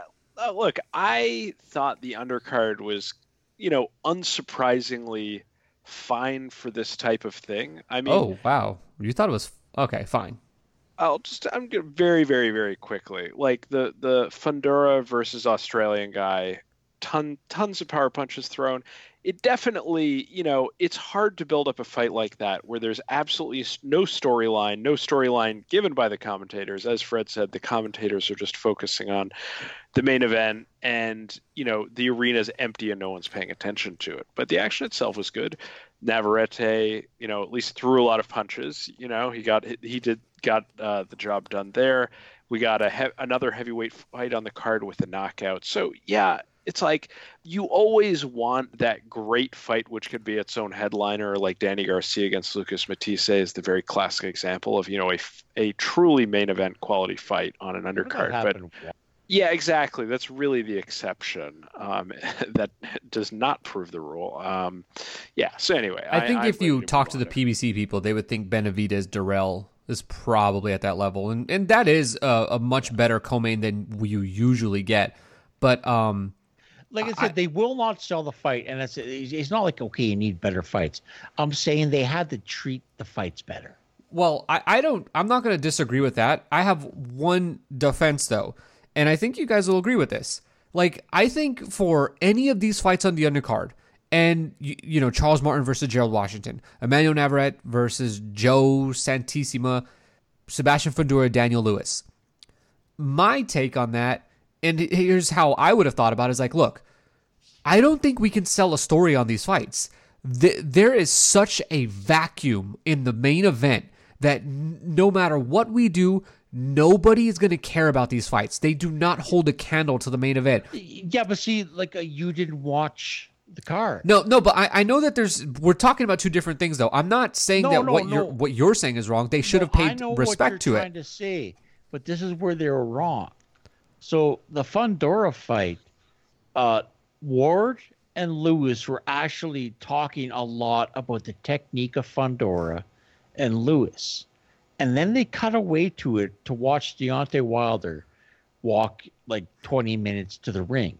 And which would have been better, except for his girlfriend kept getting blocked by the other guy. That's the only reason people cared about that thing at all. You know, his girlfriend is wearing like a big titty dress. So you're like, okay, if the guy would get out of the shot, they don't take this. But Fundora... Did they also show Fury's helicopter shot? Yeah, they showed a bit of that, but they only had like 2 minutes of it or something. Because we got that for a long time in the arena. Yeah, it happened before the pay-per-view started. Oh, yeah, that's right. It was on the prelims. Yeah, that was on FS1. Wait. Hold on. Okay, so the pay-per-view had started. Yeah. And during the Fundora fight, the opener of the pay-per-view, they did Deontay watch. They did that split screen. Holy crap. In the arena, you lose track of like, oh, we're live right now, especially these days. Split screen was live. Because in these days, it's like when you get there, you're live because they're streaming to YouTube, and after that, they're on FS1 or they're on ESPN Plus doing the quote unquote what we used to call the untelevised undercard, and so it's all live now. Yeah. So like I lost track of that. That is absolutely crazy. Yeah, no, that's it. Like Fundora was about the third round or something in, and then they cut the Deontay Wilder coming from his suite. And then that's all they're talking about was Deontay Wilder walking. And the other fight's going on. And then they came back to it later. It's like, well, that's weird. But then with the Navarrete fight, Tessitore was treating it like it's the greatest fight ever they saw. And then with the Charles Martin fight, they almost didn't talk about anything. And so that's where it was weird, you know? Yeah, it's a strange thing so it was pure ESPN, and that's why I don't like them. I don't like them. They push their narrative, and they don't give a fuck about anything that's not their narrative. Well, they I think at least their philosophy is like they understand the hard sell of one specific thing that people are there for. But I'm like, I'm curious. Dropped out and then pushed Navarrete's fight as if it's the greatest thing you've ever seen. Well, I want to ask Tom what he thought about Navarrete. Tom, I don't have a strong opinion about it. I mean, let me frame it for you then. So watching live, it looked like he kind of struggled for half of that fight. So I don't know if that was the case because, you know, I didn't have the best angle to watch, but that's how it looked like to me. So you tell me. Yeah, he did not look. It was not an A+ performance in my opinion. But look, Navarrete, my comment on him remains unbroken. That outside of the Dogbe fights, he's fighting guys who are like outside of the top 50. And I know, Clown BoxRec or whatever, but these are not known good guys. And ESPN loves the narrative that he fights a lot, like that means thing inherently. I mean, it's always a trade-off with the quality of oppositions. They're trying to say he's the best in the division simply by the volume of fights he's taken. And then, don't even get me started that now they're ready to move him up to 126 for a vacant WBO title fight. They mentioned that? Yeah, they brought that up. Oh, wow. Oh, yeah. Which, again, it's like... I even tweeted about that because they essentially... what's his name? Tessitore essentially said that Shakur's going to vacate and move. But I thought Conlon would get that. Come up. Yeah. What's that? I said I thought Conlon would get that. So they're going to... No, they're moving. They're ready to move Navarrete. Well, I mean... Who do you want with that title? Isn't I mean, the funny thing is, I mean, even on the ESPN broadcast, they're not even pretending that the WBO is an impartial body, to rank the best fighters in the division. They're just like, well, if one top-ranked fighter moves up, I guess we'll put it on another one. That blows my mind that they're like, oh, sorry, Conlon, but, our guy at 122 is moving up. So I have heard talk that Conlon would face Navarrete. Could just be speculation. Anyway, I'm not going to... I think we're spending a bit too much time on the undercard, but that's all I have to say. No, Look, I he didn't liked look amazing, but look, the division is very fractured. It's a thing where Navarrete could be the best in the division, or he might not be in the top 5.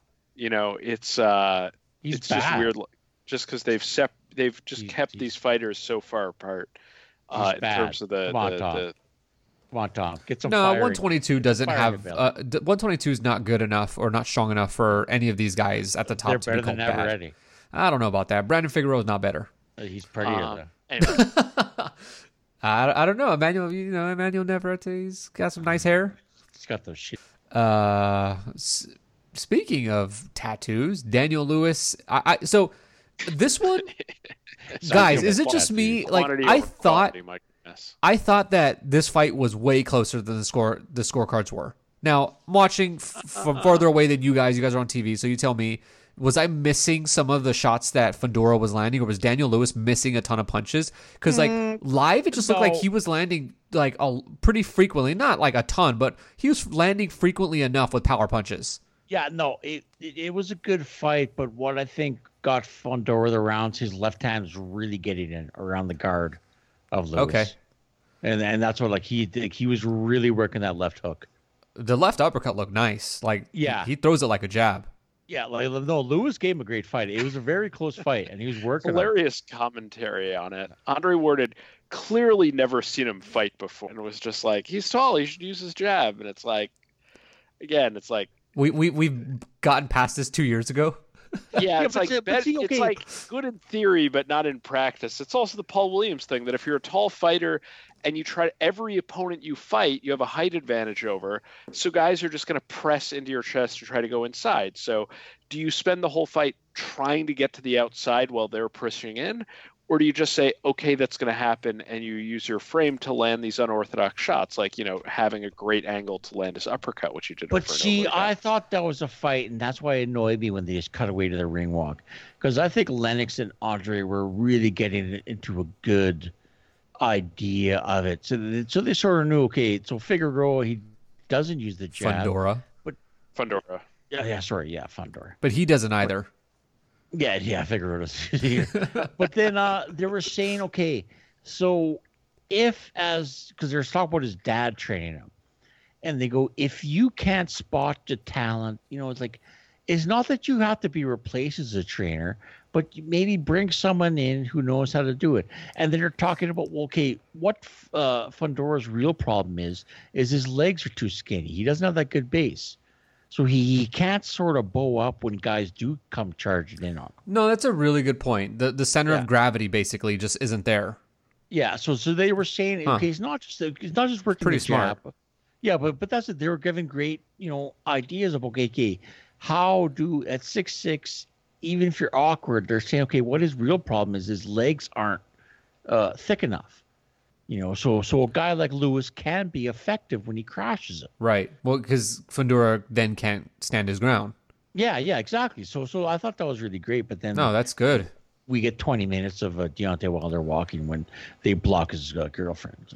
No, that's good. And I'm sure that Joe Tessitore did a fairly good job of interrupting them and trying to derail that conversation Yes, too. exactly. He did. Yeah, he did a great job of interrupting that. Well, we had two upsets on the undercard. Subriel Matias got upset by Petros Ananyan. I didn't figure that one. Yeah, well, here's the thing. When I looked on Twitter, it seemed like most people thought that was a little shocking and maybe not even a fair score. But for me watching, I thought that it probably was right. I didn't think that it was likely, but I thought that Ananyan was very close in every round, and then he had those really big rounds in the later part of the fight. So like I wasn't that shocked that he won. I was definitely shocked that it was unanimous decision. And I thought Matias had the first six, and then yeah, I don't know about that. I'm not saying you're wrong, but I don't know. From the way I saw it, I thought not enough to. it was close enough.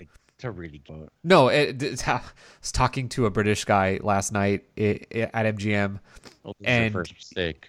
And he was trying to tell me emphatically tell me that Fury won the first fight, and I said, look, was the first fight close? He says yes. I say, okay. That still matters. Yeah. Then you cannot assert one result over the other. You just can't. Not if you think it's close, because boxing has there's windows. There's like a scale where things are possible, and in close fights, the scale is either guy wins. But anyway, Yeah, Amir directly Imam that also point is- lost. Okay, the main undercard fight I want to deal with is Gabriel Flores. Okay, hold on. Let me just tell my piece about Amir Imam. So I'm watching the fight. So I walk over to the room and I'm sitting there and I'm eating and I'm watching this fight and I'm like, all right. You know, this is relatively like, you know, competitive, but like I was lulled to sleep by it. So when the decision came, I just walked out. I'm like, I'm done eating. I'm leaving. I already know Amir Imam wins this fight. So I'm sitting there and I get back to my seat before the announcement happens. And I'm sitting there in my seat, and then like I'm not paying attention because again, I already know Amir Imam won the fight in my head. No, he did. And then I was just sitting there, and I'm like looking at my phone, not paying attention, and all I hear is Javier Molina. And then I said, in my head, I'm like, oh, that's interesting. They never say the guy who loses name after like they announce a decision or something, and I don't even think Javier like I'm Molina. just going on, and then I'm like, wait a second, hold on. Did Javier Molina win that fight? And then I even go to the chat and I'm like, hey guys, did Javier Molina win? Everyone ignored me. I'm like, what is going on here?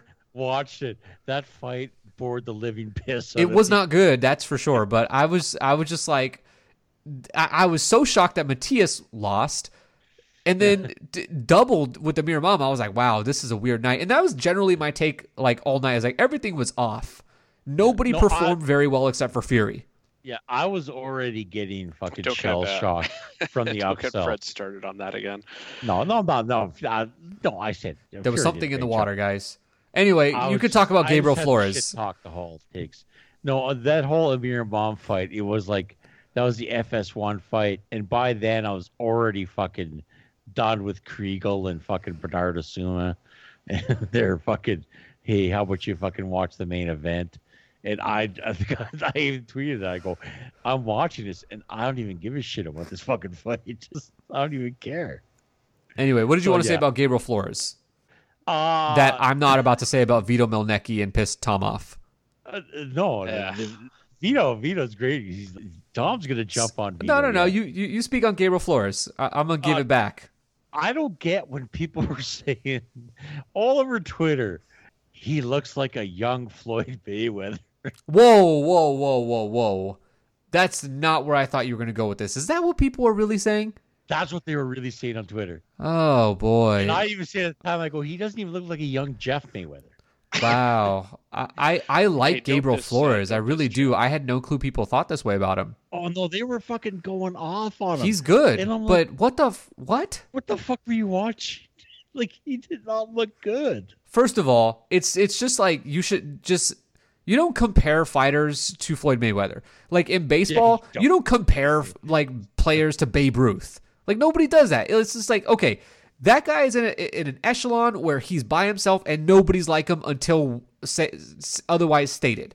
First of all, No, like even like I said, even I think today I was goofing on, like even Oscar De La Hoya. No, young Oscar was a brilliant fucking fighter. You know, you can't take much away from young Oscar. You know, but young Floyd, no, the Flores is not. He's only got like 8 knockouts and like almost 19 fights. well, his defense isn't that great. Like, what are Yeah. they talking about? I don't know. And His again, defense I isn't like that good. Gabriel Flores. I think I tweeted this to you earlier. Well, yes, after like or midway through his fight, and he's looking just all right, and I'm getting nervous. I'm like, I'm pretty sure in the chat I've been very positive about Gabriel Flores. So I did a little search to make sure I didn't say anything too crazy, and luckily I didn't. My assessment of him was very fair, even though I did say he is good. But You had to make sure you didn't sell out him like Felix Verdejo. yeah, well, I had to make sure I didn't say like Gabriel Flores was going to be the next Floyd Mayweather, but I didn't because I'm not crazy. I saw several people say that on Twitter, and I'm just like, oh, come on. Maybe they're They were trolling. saying Let's that say on that the they were trolling. broadcast. I mean, they were. Oh, yeah, the No, they did broadcast. not say it on the comparing him broadcast. to Roy Jones. And, Are you Oh, guys yeah, yeah. kidding? Who said it? of course, Kriegel. It was My God. Kriegel and Azuna were doing the My the God. top rank prelims. Yeah. That's the only so thing bad. that Flores has with Flores, he idolizes. Is like So does well, Caleb he doesn't fucking Plant. Fight like him. So does Caleb Plant. Nobody says Caleb Plant looks like Roy Jones. Yeah, I don't know. I'm pretty ready to move on from this. I'm going to just You want to talk about No, this is Milnecki, huh? great, Tom. Quit throw talking cold about this. water on the hate fest. This He's is the great 19. stuff to goof on. He didn't look terrible, but the effusive praise was embarrassing. Well, That's all sure. I have to say about that. I would say this, like all of our little 19-year-olds in the sport right now and our 17-year-old, Gabriel Flores, Vito Milnecki, Joey Spencer, I think they all look very similar, which is like you could see the talent. Like you really can. You can see where these guys, like why they're in the position that they're in. But you also see like, hey, there are things that are severely missing. In Melnecki's case, it's like he lands really clear shots, but he also doesn't appear to have any sort of strength behind those shots where he should be sleeping guys and they're standing there. But he's 17 years old. Yeah, here's the weird thing too. On the broadcaster, they're like going, "Well, yeah, he's got a lot of hype behind him. He's fucking 17, and this is like fourth fight. He hasn't even developed his body yet." Right, and like Milnecki at this point is more of a sideshow than actually like one of the legitimate like prospects in the sport. Gabriel Flores is 19 years old. He's very good. I like him. Now, is he much better than Joey Spencer? No, he's not. And like it's also not a bad thing. It's like you're 19 years old and you don't have the traditional sort of amateur pedigree. We can afford to be patient with a guy like this. Yeah, it was just the Roy Jones and the Floyd Mayweather. It's like, seriously, guys, go watch Floyd as a young fighter. I mean, Kriegel has no self-awareness. I mean, he just goes way too far with this shit. And just because I haven't gotten this in anywhere else for the main event, I thought the commentary was like, I thought Tessitore was really reined in as much as I was making fun of Kriegel on the prelims. Overall, I think the broadcast was basically fine. I was really sort of dreading it going in. There were some parts which were not great. Timothy Bradley kind of went off the rails a few times. He was wearing two ties during the prelim section, which was kind of inexplicable. But overall, I didn't think it was too bad. I think overall, I've seen pretty positive comments on the main portion broadcast team. And with the exception of the selling of the main event. Not from me. Yeah, no, I didn't like it. But that's different from bad commentary, I think. Okay, the main event, I will say, the main event was the selling's done. Okay, the way they called the main event, I liked it. Yeah, and I think if we're looking for something positive to say, I think we can agree on that. Lennox and Ward were good, all right, together. Would Lennox and Joe Goosen be just as great or not better? Yeah, no, it'd be the same thing, And that's what's so weird about because Chris Myers is off now. He's still doing the XFL and everything. But the Brian Kenny thing, Kenny is good at getting him to talk, but you just want these guys to talk. You don't want to start directing the conversation into like, okay, who should they be fighting? No, you just got to spur these guys into talking more, and that's all they need. It's sort of like, because everyone goofs on Sugar Ray Leonard because he doesn't talk, and that's why they always doesn't want say anything interesting. Yeah, but he doesn't because like he's still stuck in fighter mode, And Lennox Lewis isn't. Lennox Lewis, he'll start giving you insights. But you just got to sort of like spur him on a bit, But I think that's just more familiarity. Like once him and Goosen do these fights more, they'll start to do it naturally, So, I just thought of something, guys. Go ahead. Totally off topic, but I think usually when a fighter takes a loss, especially when they're hated, it usually turns them into a face. Remember when Timothy Bradley was the most reviled fighter in boxing? Like, if you are a relatively new fan, you do not understand how hated Timothy Bradley is. Like, people may say whatever, they may like Bradley now, but Timothy Bradley used to get so much crap when he was coming up because he was considered a dirty fighter. Take how people view Sean Porter and multiply that, because Bradley, not only did he have head clashes, but he usually cut guys with his head. And so there are some good memes with Porter and Bradley sitting together with headbutting. Well, I don't know anything about that. I didn't watch that, but for the most, like Bradley was really hated. Okay, already, and like he was seen as a boring fighter. He was seen as a guy who was ducking because he was signed with Gary Shaw and couldn't get fights with any other guys. Couldn't get in with Amir Khan, who Amir Khan was very popular at the time. He fights Manny Pacquiao and got the decision, which, you know, wasn't deserved, and people sent him death threats, and we heard all of that, blah, blah, blah. Heard the victim story there. And then when he fought Provodnikov, and Provodnikov beat him, or sorry, Provodnikov didn't beat him, but beat the hell out of him, Bradley suddenly became a fan favorite. So I wonder. But that was it, because like, oh, sorry, go ahead, finish. Well, the thing I'm wondering is, like, I'm looking at this picture of, you know, from the fight of Wilder and Fury, and I'm wondering, Wilder went out, tried to go out on his shield, withstood the punishment in the fight. You can say whatever you want about how the fight played out, but Wilder ultimately, he took his licks. Well, do you think we see a similar turn where Wilder becomes beloved by everybody in the same way that Timothy Bradley was? Tom? Geez, this sort of came out of nowhere for me, but to answer the question overly specifically, I think people are going to raise up anyone who's a Tyson Fury fan is going to start raising up Deontay Wilder because it's this huge name on his resume. So I think the you know, once Tyson Fury is done fighting Deontay Wilder, people will be raising him and building him up. Regarding the face turn, heel turn, I don't know. That was a little over my head, to be honest. I'll throw it back to Fred. It's past midnight in my time zone at this time, which means it's Tom's still in shell shock. Almost time for a DAZN. Depression is setting back in. Depression is setting back in for Tom. He's all shook up. I came too hard at him. One, Deontay Wilder is popular. No, he is, but not that's the difference between. Yeah, that's definitely the difference. Like Deontay Wilder, in his fight with Ortiz, was over a $4 million gate, which is double both of Fury's fight. So that's the weird thing when everyone's trying to say, well, no, Deontay Wilder doesn't have any fans. Well, then who are you guys all trying to fucking pick fights with on Twitter if he doesn't have any fans? No, he is popular.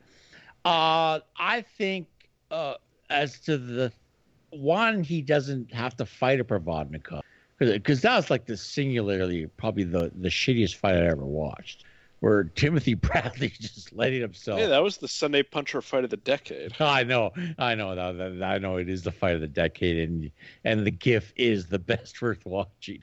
But fucking Bradley essentially just let himself get beaten in the head for no fucking concussion after concussion after concussion, and then. You know, and he's a guy who outboxed fucking Devin Alexander when Alexander was like, had to do his name. And then he's just that's like, putting it very generously. That fight was terrible. Yeah, well, that fight was terrible too. That fight was really bad. Yeah, it was. That's like one of those fights that is like you can't even rewatch that fight. Like, I mean, I would challenge somebody watching Bradley Alexander. Like, yours was great. There are more headbutts and clinches than punches landed. Yeah. No one's in boxing now even watch that fucking fight we're talking to. That's only a classic for us fucking old shitheads who actually watch these fights. Like, again, even when it comes to Tyson Fury, I don't think a lot of people watch the fight with Vlad without knowing the results. I think most of the people that watched that fight already knew that Fury won. You know, because like even Dan Rafael was just shitting all over Fury. He's like, there's no way this guy could beat fucking Vlad. Well, I don't want to make Fury into a victim, but I think one of the things about his whole career, and I guess you could say the same thing about Wilder, is that these two guys have both been underestimated their entire careers. Yeah. And like they didn't get the platform that Joshua got, which is why to me it's always been great that Wilder and Fury fought each other and froze AJ out, is because in many ways they're similar. They didn't get the benefit of the doubt. You know, when Fury fought Vladimir Klitschko, like everyone thought that Fury was a joke who just punched himself. And I mean, I remember people thinking that I was crazy for saying that Fury would beat him. Yeah. And like Fury beats him, but still didn't get any credit. Like, people just say like, oh, it was a boring fight, so that meant that Tyson Fury wasn't a good fighter or something. And it's like, good. Okay. He didn't completely confuse one of the best heavyweights of all time. I mean, that's another thing we could get into some other podcasts. But we could get into Klitschko was actually really good. Everyone was all like hindsight. And if you really want to get into it, like his build up in that Klitschko fight, that's one of the best ever. Their face-offs, my Fury was so far into his fucking head. It was hilarious. I think my favorite thing from that is when they did the final face-off before the actual fight, and Fury just kept like blinking and like shaking his head and stuff. Like, he looked like he was on drugs. But like, I remember watching that thinking like, what is Fury doing? Well, yes, he was. Yeah. But I'd never seen a fighter actually tested positive. I'd never seen a fighter actually say he tested positive before. Yeah. Well, no, hold on. There's Tom. a couple. He tested positive before and after, I believe. The nandrolone was before the fight, and then the cocaine was after. No. Okay. Here's what happened. He tested for nandrolone in the fight that set him up to fight Klitschko. Right. So before the fight. Yeah. So he never should have fought Klitschko, but because the UCAD's a fucking disaster, he didn't test positive for cocaine till a year after, or about. It was in the rematch. No. It was in the build-up. But right. He I meant still wasn't cleared by UCAD to have the rematch. Well, he was in Eddie Hearn's language cleared, specifically cleared. Yeah, but he was with Frank Warren, so they were talking about. Frank don't know how to lie like that. They were ready. They actually just went forward, putting on that rematch, trying to pressure UCAD to clear Fury. He wasn't cleared. They were just trying to push that fucking rematch through. And that's how fucked up British boxing is.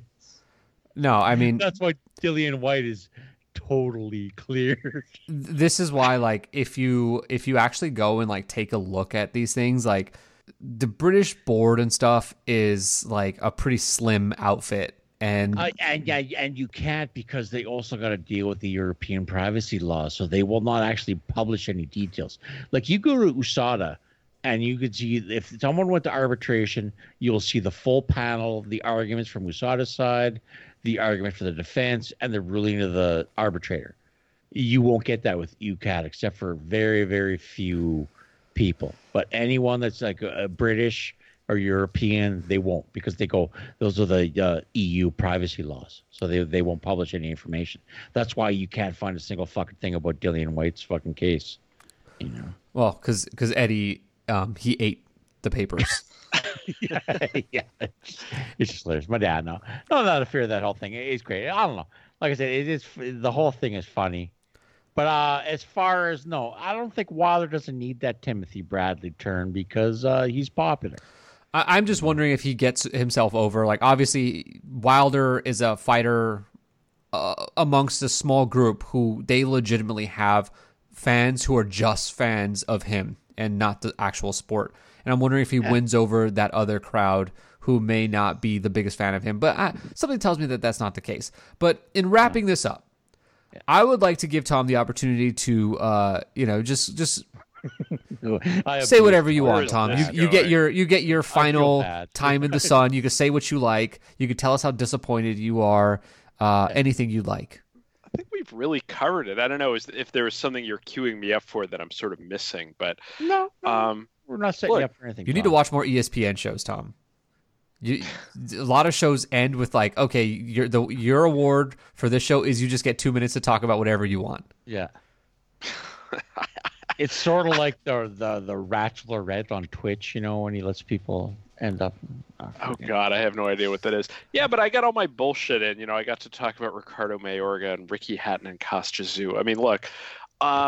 In closing, I think hopefully Wilder will be back. I think the big thing that really hasn't been discussed is if he has any kind of injuries coming out of the fight. There are a bunch of other good B-sides on the PBC side of the street. And, we'll see what happens with this rematch. On the extreme end of things, you're talking about George Foreman fighting until he's in his 40s. I mean, And, the last thing that goes is your power. So who knows? I say this as a big Deontay Wilder fan. I think a lot of people were really dejected after the fight. There's still more to be said with Wilder's career and with the PBC heavyweights. Well said, Tom. I think for those of you who may feel dejected, whether it be with this fight or whoever your favorite guy is, Mikey Garcia could lose this week. And Mikey Garcia is not as popular as Deontay Wilder, but Mikey Garcia's got fans. And this happens. This is boxing. I mean, Mikey Garcia's already lost, but I mean, he hasn't been like brutally beaten. Actually, I take that back. He was a little brutally beaten up. But, this happens in boxing. And I think Fox got their first taste of, we had somebody that we were trying to build up, and we loved Deontay Wilder, but he lost. And this is the reality of boxing, and this is why boxing is a feast or famine sport. It's why boxing has these periods of massive boom, and then it goes stagnant. And then you have times where the boom is only one specific fighter, Floyd Mayweather, and then the rest of boxing is basically flatlined the rest of the year.